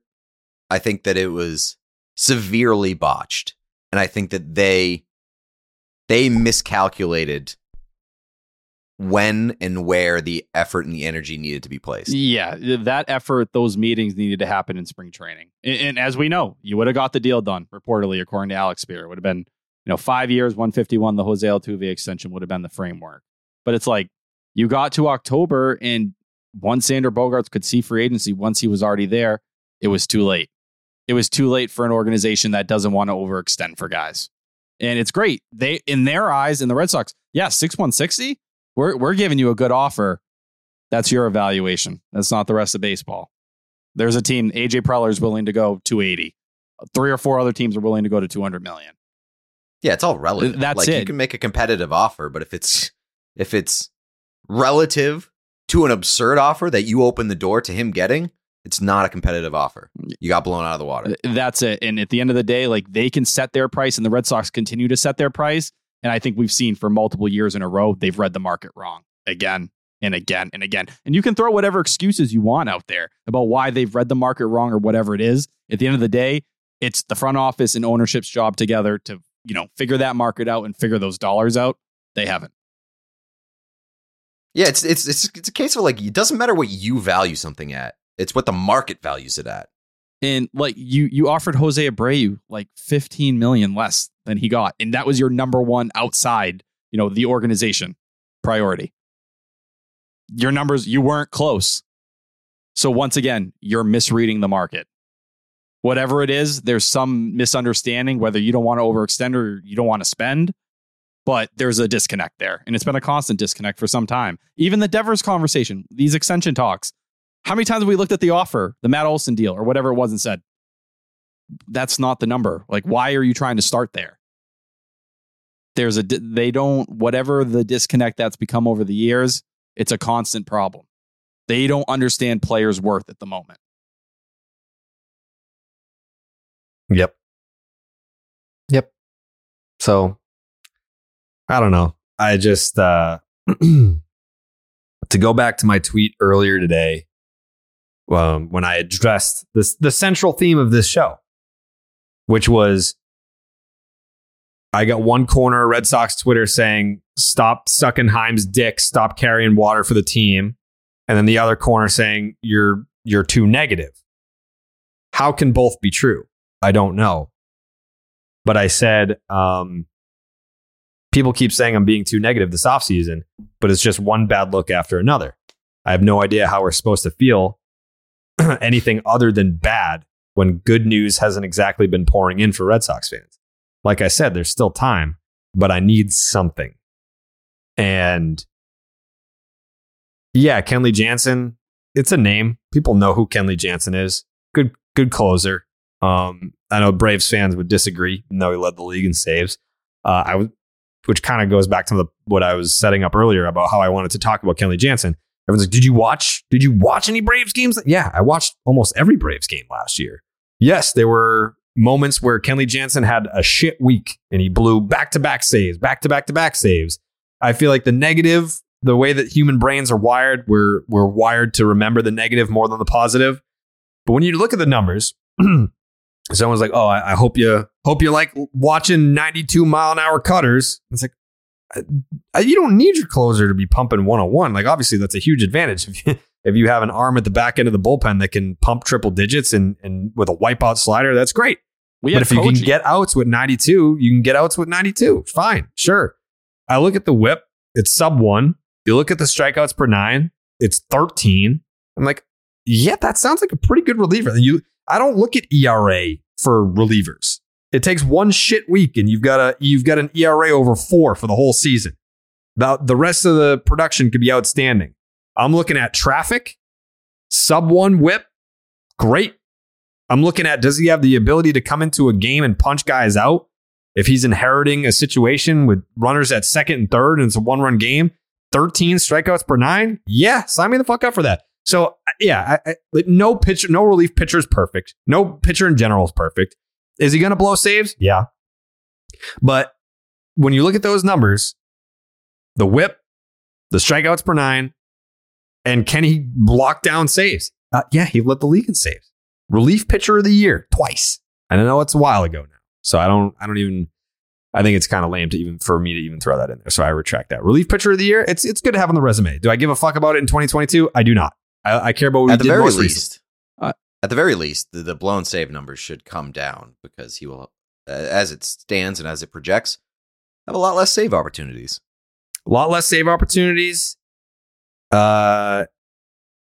I also think that it's just, it comes with the territory. Closers are going to blow saves. It happens. I don't understand how people want to, bitch last year. And one of their main lines were, well, you pitch in Boston. It's a major market. Like, you need a guy who's proven in a major market. Kenley Jansen, like, this is a guy who's done it, whether it was with the Dodgers all those different years, went to Atlanta, look under the hood. Like, you want to cite ERA or whatever it may be, even whip Jared. It's like, okay, well, let's see really what the data is. Is he getting lucky or is he just getting by? No, it's 80th percentile average exit velocity, 88th percentile hard hit percentage, 97th percentile expected ERA, 98th percentile expected batting average, like expected slugging, 93rd percentile, K percentage, 93rd percentile, like everything under the hood. What was the FIP? The FIP, I think, was 320 off the top of my head, but I got to look it up. I think it's 321. But like everything points. No one's telling you he's going to be the best closer in baseball or anything along those lines, but he's going to be a consistent force. Yeah, it was a 321 FIP last year. Fine. That's a good ninth inning closer. He's not going to be the best. He's by no means going to be the worst. He's just going to be a solid guy in the ninth inning that can close the game a very high percentage amount of the time. That's it. And for a bullpen that needs to put guys in roles, it's almost as important as him taking the ninth as it is to slot everyone down to make sure that John Schreiber and Chris Martin are in the eighth, to make sure Matt Barnes isn't touching the eighth or ninth inning anymore, that he's sitting in the seventh inning, that you can use to make sure Garrett Whitlock is out there for the seventh and in the eighth. Wrong. In the rotation, carving people up as a mid-rotation starter. Tanner Houck's not forced into the ninth inning. Now you can use him in that. And, I'll keep saying he's a starter. Keep talking it. No one buys it. I certainly don't. Whether you're shopping him on the trade market, which that rumor continues to get more and more buzz by the day, sure, keep floating it. But you can use him in that bullpen, whether it's as a long guy or 2 or 3 innings. It puts everyone in a good position. Wait, shopping who? Tanner Houck. That rumor is continuing to get a little spice to it. And it's been floated in a couple columns from the beat writers recently. Yeah, we're going to see a couple guys from the major league roster get dealt. I think that's where you're going to see some of these interesting trades.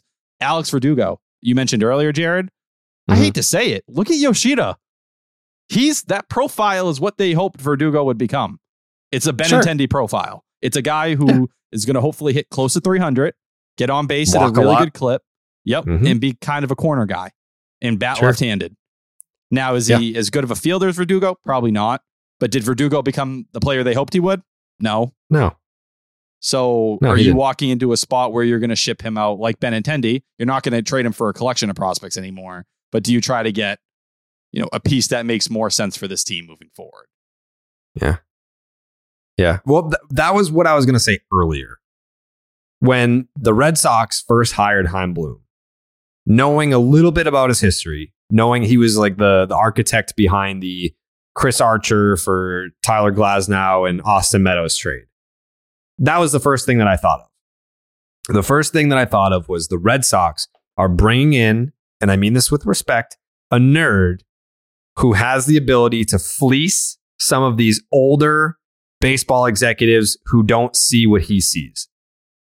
I was like, this is a guy that's going to come in here and make a trade or two in the next year or so that we're going to look back on it in 2 to 3 years and be like, this guy's a fucking genius. Like, he got so-and-so for that. We are now 4 years into the Chaim Bloom experience. And I cannot recall a trade of that nature. I can recall a trade where, we mentioned the Kyle Schwarber trade.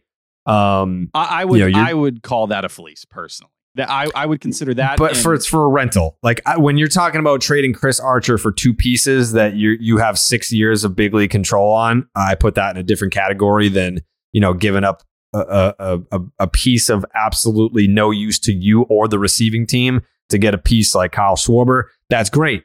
I don't have and it in the Schwarber same was class. proven. Yeah, Schwarber was proven. But I mean, people are like, oh, he's broken down, he's hurt. He missed like 2 or 3 weeks and then came back and absolutely raked and was a legend in the postseason like he always is. It was a good trade for the Red Sox. It doesn't look good when you don't keep that player. No, they didn't keep the player. And I think that's where the blame, like Aldo Ramirez goes over there and his elbow explodes. It's like, all right, nice job. It's just Heim's gotten owned by kind of the fathers before him. Andrew Friedman, took his dick and shoved it down your throat in the Mookie Betts trade. Go to Tampa, Eric Neander. Hey, you want Ronaldo Hernandez and Nick Sogard? We're going to take Jeffrey Springs and turning him into a mid-rotation starter. Like a starter that you badly need. Your two fathers, your dad, both of them, they said, fuck you. Like, you keep going down the list. David Stearns. Oh, here, take Alex Binelas and David Hamilton, 2 guys who aren't even top 30 guys in your system anymore. Another nerd. That is just, a generation before, kind of part of that older, that first era that Heim came underneath. You're getting owned by them. Like, and that's where you kind of sit there and it's like, all right, the trade history for Heim is not good right now. It is not. No matter who you are, the where player you want to acquisition, like you can even just leave it at that without even trade the player acquisition, because now you're looking at, not that we don't know what Kenley Jansen's going to do next year, but Kenley Jansen, Chris Martin, Kike Hernandez, like Heim Bloom is just going and get like, oh, Andrew Friedman liked these guys at one point. Now I'm bringing them over here.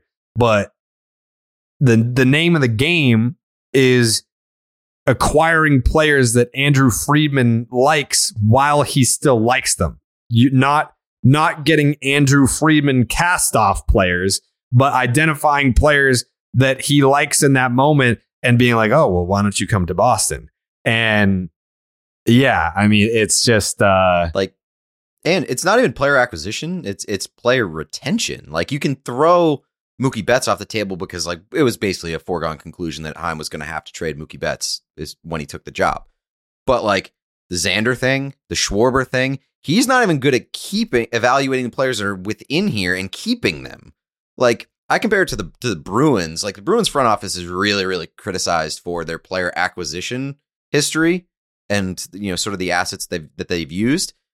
But like their biggest strength has been keeping the key core players here and keeping them here at like pretty good value and not letting them hit the open market. The Red Sox haven't even been able to do that.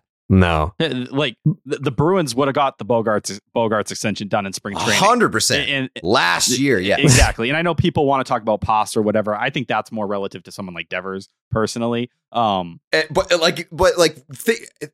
Gauge the temperature on how much Bruins fans are worried about Pastrnak signing an extension. They're not. They're barely worried about him signing an extension because the history of that group suggests they're going to find a way to keep that guy here because they know how important he is to the organization. And that's where the Red Sox sit. And kind of, Jared, like you said, picking up the leftovers. It's like, keep going down the list. Hunter Renfroe, Tampa. Yeah. Michael Wacha. Yeah. He was in Tampa the year before.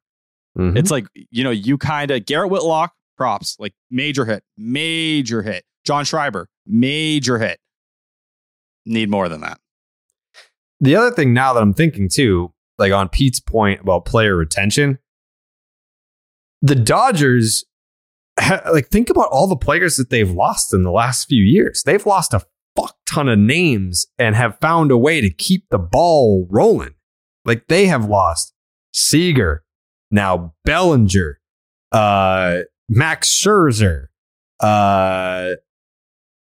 Turner's probably gone. A lot of championship pieces on that team have moved on, and the Dodgers just continued to be the model, the gold standard blueprint for how to run a major league organization, winning 111 games last year.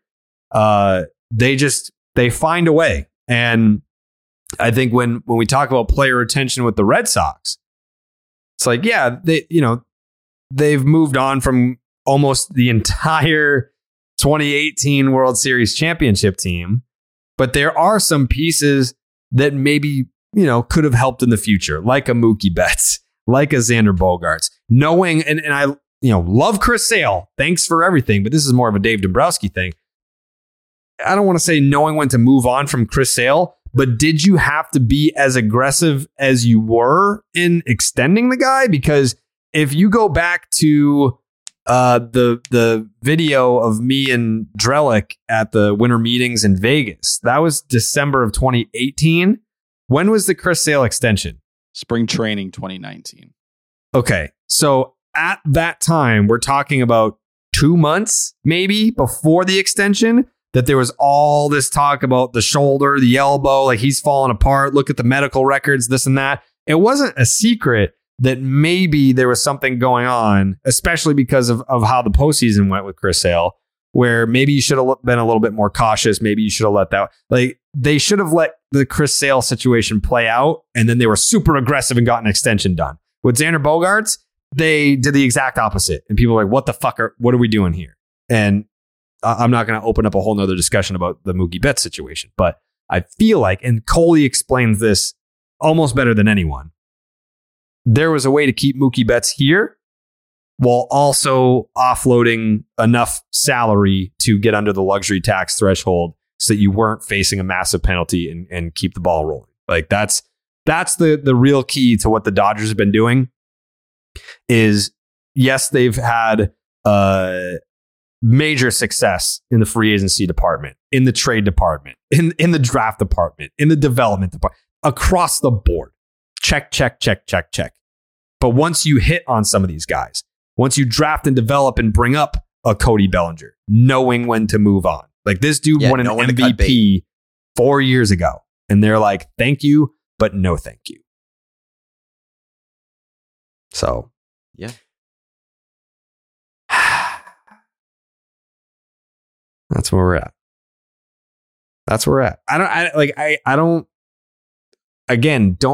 know how to feel any other way, but not like doom and gloom, not like depressed, not like, oh, this fucking sucks, but it just kind of hopeless a little bit, confused, lost. Like that's how I feel as a Red Sox fan, because I don't know what comes next. Next week could come around and the Red Sox announce an extension for Rafael Devers, and then a major trade comes around. It's like, oh, we just acquired Christian Yelich and fucking Willy Adames or Corbin Burns or Brandon Woodruff. Like that could be around the corner, and then the entire offseason changes. Then it's like, okay, like this is, I'm not saying World Series are bust. I'm not saying that this is a playoff team, but we at least have some sort of sign that we're trying to win a baseball games next year. Because right now I don't feel that way. Like right now, like you don't. Based on history and context clues, there's little reason to be optimistic right now. Like there's little reason to trust the direction. I guess, and I kind of just thought of this right now. Why would you sign a closer if you weren't planning on like contending next year? It's a 2-year deal. If you weren't planning on contending, why do you need a closer? Like you could have just rolled out the same slapdick group as last year and been like, yeah, no, we haven't had a closer in 4 or 5 years. So what do we need a closer now for? I feel like you don't sign a closer or get that piece in place early unless you're planning on contending next year. So I guess I'm back to let Heim cook. Is that where I just talk myself into? Does that make sense? Did I just make a point that it makes a lot of sense? You have to. Like that's like you said, you signed Kenley Jansen, you signed Chris Martin. These guys aren't young. They're bullpen guys kind of towards the end of their career that you signed on multi-year deals. There's no excuse. And my one question would be, all right, we're going to let Heim cook. Well, hey, he better also cook still on the free agent market because you don't have enough prospects. You know, we'd spent this time and you've built up a good farm system, not a great farm system, like borderline top 10. You can't cover all these holes but just by trading guys. You need a right fielder still, most likely, you know, especially if you move off Verdugo. You need at least one starting pitcher. You need a DH. You need a shortstop. Like, you got to do a little bit of both here. Yeah, I mean, I'm still definitely on like the let Heim cook train, and there's like a lot of time left for him to cook and money to spend. It's just doubting that it's going to taste good. Yeah. That's a good way to put it. Let Heim cook this fucking tuna casserole, baby. Get it in the oven. Are you going to get the 2021 version where you spread the money out and you're able to build a team that overperforms? Or are you going to get the 2022 version that's rushed, kind of thrown together and hoping for the best.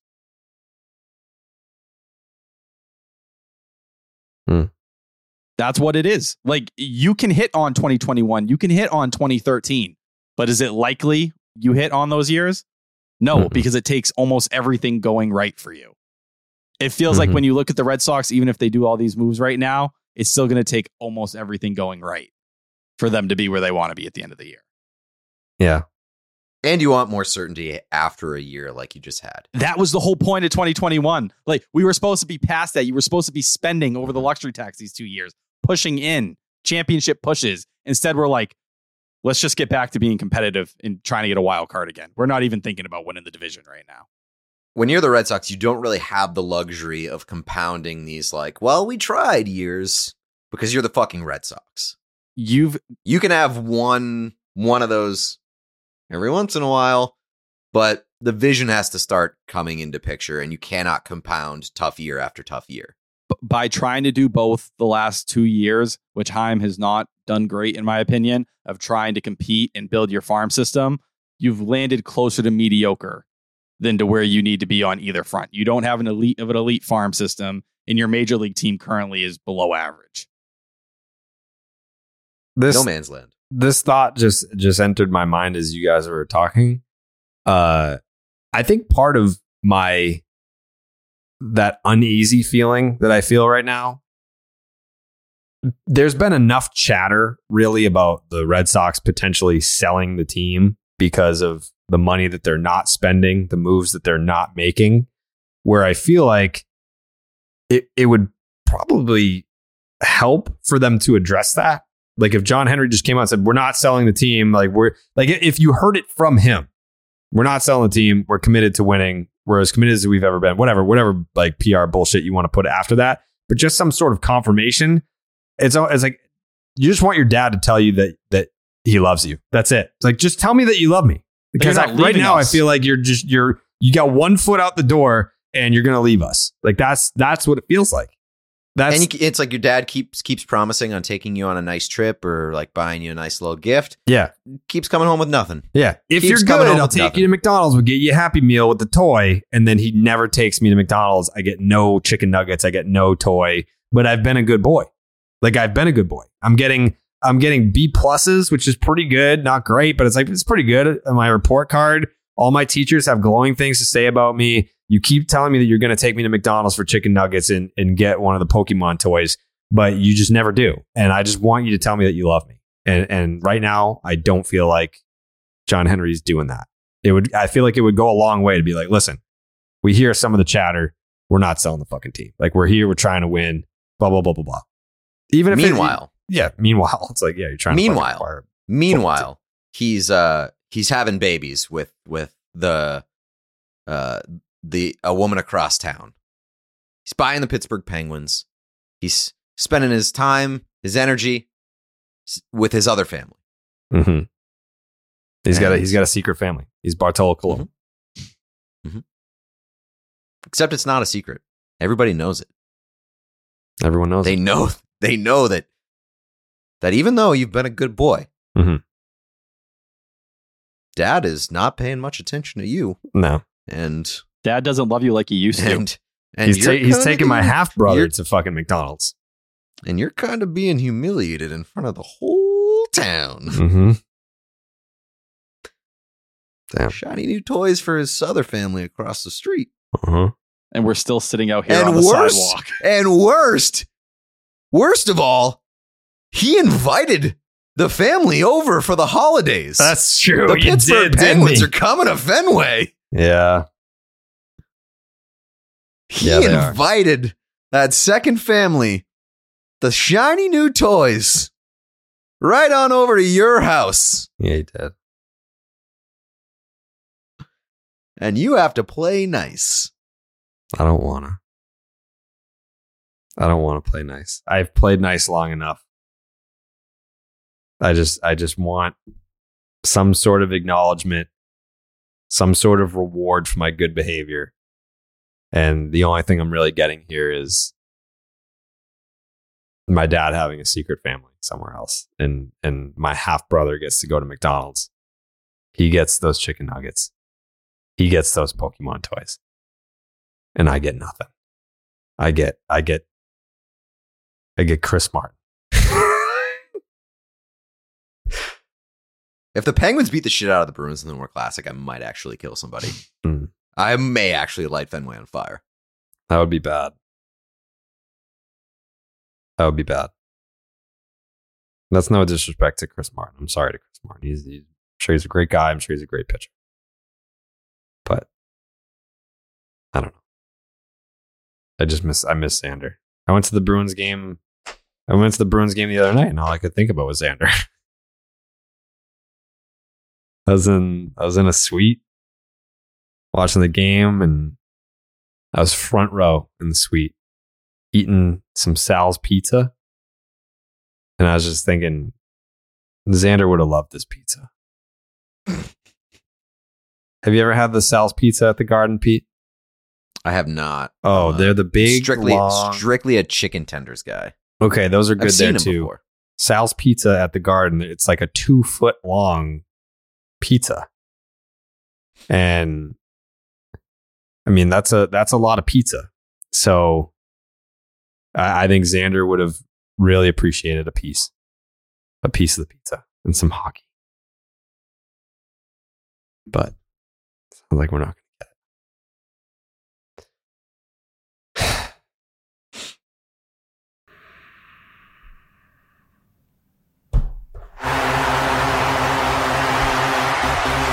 Right on!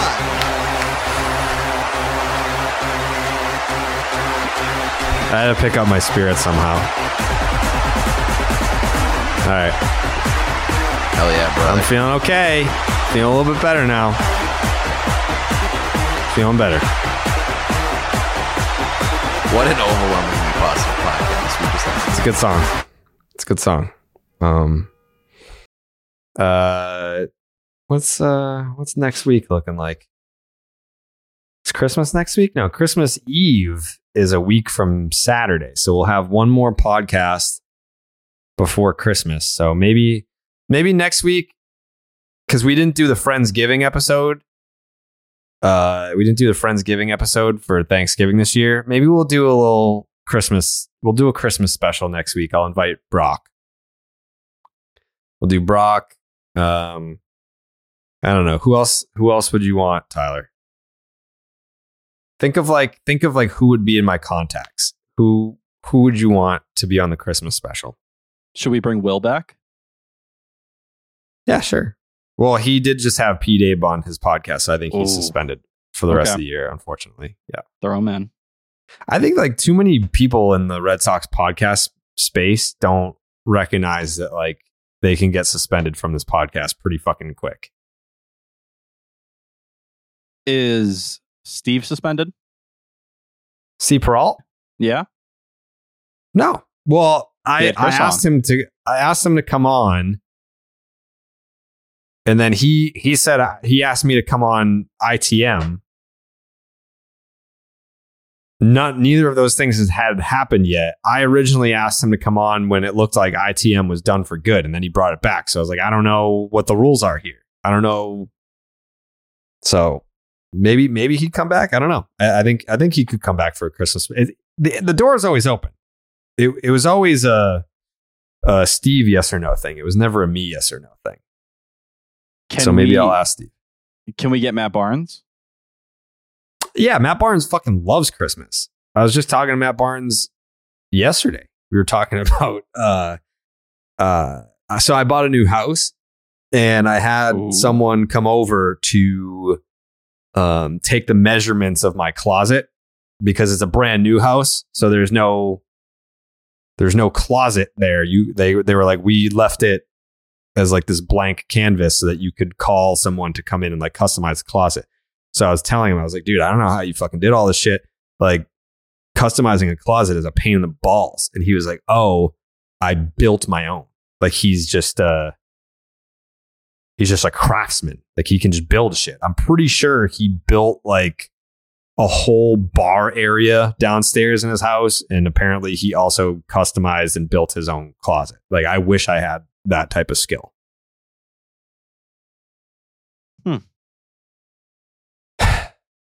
I wish I was skilled at anything, honestly. Yeah, I can't. Yeah, me too. I can't do anything. I can't even do my Zero life skills. Peter, who would you like to have on the Christmas special? I mean, this is very easily attainable. But Coley, last week was my first ever full length podcast with Coley, and I highly enjoyed it, even though it was like under the worst of circumstances. Mm-hmm. The fact that we were able to kind of like play off each other under those circumstances and in that context can only really go up from there. So I didn't would realize like that to you guys had continue. never done a show together. No, like completely two ships passing in the night. I would have made a bigger deal out of that if I had known that ahead of time. I'd been on like the Friendsgiving with him every once in a while and like occasionally on the phone, but that was 2021 never, like, on right? the podcast. No, that was 2020. Yeah. That was November 2020. So if you're new to the program, the Friendsgiving episode happened because Steve was pissing me off and he was like, we need to get a guest. We need to get a guest on the show. He was up my ass. Be like, we need to get a guest, blah, blah, blah. So I just fucking asked everyone. And we did an episode with like 20 people on it. And it ended up being the Friendsgiving episode, which is great. It was a great episode. If you go back and listen to it, a lot of good people, a lot of cast of characters ended up on that episode. What is like the full list? I'd like to go back and look to see if we can get every name. You know what we should do is we should do the Christmas special and we should invite one person, and the one person that we invite should get to invite another person, and then so on and so on and so on, and just see who the fuck ends up on the show. This was okay. Brock Holt, Pat Light, John Feidelberg, Pete Blackburn, the fucking asshole Red Sox writer who we'll never name ever again was on that. I don't remember that. Very forgettable. And Hubs. Okay. Yeah, we can do better than that. The name redacted Christmas special coming next week. Jake, who would you like to see on the Christmas special? I think we could get John Henry. Do you think so? Yeah. Wow. I think people would enjoy listening to him. Yeah, that'd be great. Can you book him or do you want me to reach out? I'll reach out. Okay. That would be an incredible response if he just listened to us shitting all over how he won't talk to anybody and put himself out in the public sphere. And he's like, you guys want me? You want me? And he just shows up on the next episode of the podcast. He basically the Christmas did that, special. He basically did that at the Sports Hub, and it's been a meme ever since. He showed up kicking the doors down. Oh, that's right. He just stormed in. And then he got absolutely destroyed and clowned on. And then that's probably half the reason why he doesn't want to deal with anyone anymore. Demanded to be put on air and they got absolutely destroyed. I just looked on May 12th, 2020. I messaged Linda Pizzuti about John coming on the podcast. Did not respond. Oh. Did not respond. Sorry, John's locked in his regeneration chamber for the next 3 years. Please circle back in 2026. I still feel like if he was going to do let's just say he sells the Red Sox, right? If he was going to do like a tell-all sit down, like let's reflect on the Red Sox years, what better place to do it than right here? Where else would you do it? If you were John Henry and you really wanted to get into the nuts and bolts of the Red Sox years, where else are you going to go to do that? He won't, though, because he's still in the game. Like, no, but if you he's wanted still to gonna- he's reflect still on gonna- the Red Sox years, it's not like he's going to like burn bridges and rat people. You know where out he'd do for- it? What? You know where he'd do it? Nesson. 'cause The he owns Boston it. Globe, which he owns. We were both on the same page there. Okay. I work for Nesson, so we can just repurpose it on the podcast. Instead of putting it in a spear column, just hand it off here. I almost did that. I might still do that. The next episode of Like a Pro is with Mike Timlin, and I mean, they can't use the whole interview. It's like it's supposed to be a 10 to 15 minute episode. And a lot of it is the tour of the Blue Moon Brewing Company. So I probably interviewed him for, I don't know, 25 minutes maybe. And a lot of it was 2007 World Series related. I might just be like, hey, can you give me the whole audio from that? And then we can just put it on the pod. I will say Mike Timlin or Chris Martin gives me Mike Timlin vibes. Mike Timlin is like 6'8". He's a big dude. Just in terms of being a straight strike thrower, not a closer, good guy, 7th, 8th inning guy that you can kind of lean on. Older as well upon landing here. I think there's some similarities. Do you remember Kaysen Gabbard?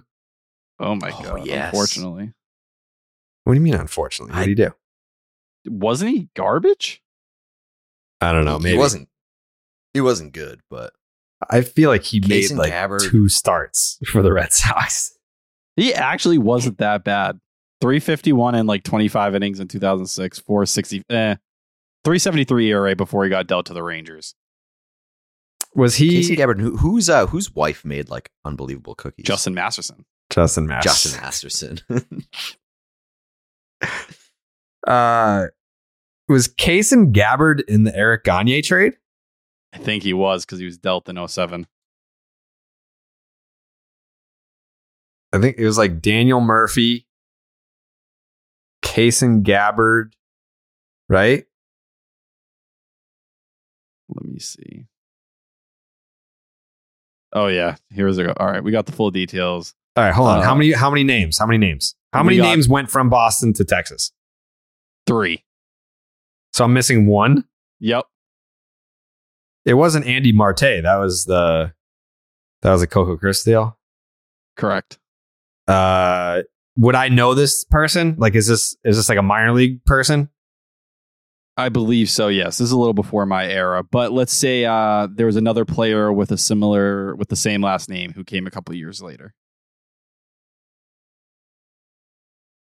It was a very good player. What? Wait, say that again? I'm confused now. Shared the same last name as another player that came to the Red Sox a few years later. Spent 1 year here. And he was really good. That hint confused the fuck out of me. What? The same last name? Yep. The same last name is who? If I tell you the player, you're going to know. Yeah, but you can't just say he has the same last name. Well, yeah, use that as a pathway. No, that seems like one of those hints where it's like I'm trying to make it harder. Yeah. A player who had 1 great year here. Okay. So they traded Kaysen Gabbard, Daniel Murphy, and player X for Eric Gagne. Yes. It wasn't Kyle Snyder because he was still here. What position did this guy play? He played outfield. Did he have big league innings with the Red Sox? No, he was in rookie ball when he got dealt. And I'm supposed to know who the fuck this is? You're sure that I know who this is? No, I'm not telling you that. I just tried to give you a hint. Oh, did he make it to the big leagues ever? Doesn't look like it, no. Who? Oh, this is impossible. You're never going to get it. What's his name? Excuse me. He played 22 games for the Rangers in 2013. Impossible. What's his name? I want to make sure. Oh, here we go. Angel Beltre. Fuck you. Seriously? Yes, that was it. I just pulled that out of my ass. Angel, does it begin with a B? No, I just said it. An E. Oh. No. Are you talking about the last name? Oh, yeah. The last name. Correct. I just said the full name. But Jared said the full name too, didn't he? No, I just said his first Beltre. name. Oh. Angel Beltre. Oh, okay. Yeah. All right. I was, yeah, okay. That's fuck. All right, bye. He deserves to get kicked off for those shitty hints. Damn. I don't know. I pulled that out of my ass. But good to know. And that was talking the Eric Gagne trade. Daniel Murphy was actually in that game that me and Dallas played in last November. I can't believe that was already a year ago. Holy shit. Time flies. Time flies. Here we are. Speaking of time flying, I did my Uber Eats order like 30 minutes ago. Yeah, I did assuming that too. we'd be done by now, and it just got here. Just got here. Mine's starving, arriving in like 10 minutes. All right. Thanks for listening. I'm starving, and the Bruins are on. So Jake, who do you said John Henry? Pete voted for Coley, and Tyler, you said Will Middlebrooks. Matt Barnes. Okay. All right. Matt Barnes, and I picked Brock. All right. Tune in next week for the Name Redacted Christmas special. Sorry if you don't celebrate Christmas. It's not really about Christmas. It's just about like the holiday season. if you don't celebrate Christmas, you can be happy for other people who do celebrate Christmas. Yeah, sure. Yeah, that makes sense. All right. Thanks for listening. And as always, let's go Red Sox. Let's go Red Sox. Let's go Red Sox. Go Red Sox. Buenas noches, amigos. Protect your dream home with American Family Insurance. And you can weather any storm. You'll also save up to 25% by bundling home, auto, and life. American Family Insurance. Get a quote. Find an agent at amfam.com. Products not available in every state. Discounts may not apply to all coverages on an auto or home policy. Discounts do not apply to life insurance policies. Visit amfam.com to learn how discounts may apply to you. American Family Mutual Insurance Company, SI, and its operating companies, American Family Life Insurance Company, 6000 American Parkway, Madison, Wisconsin.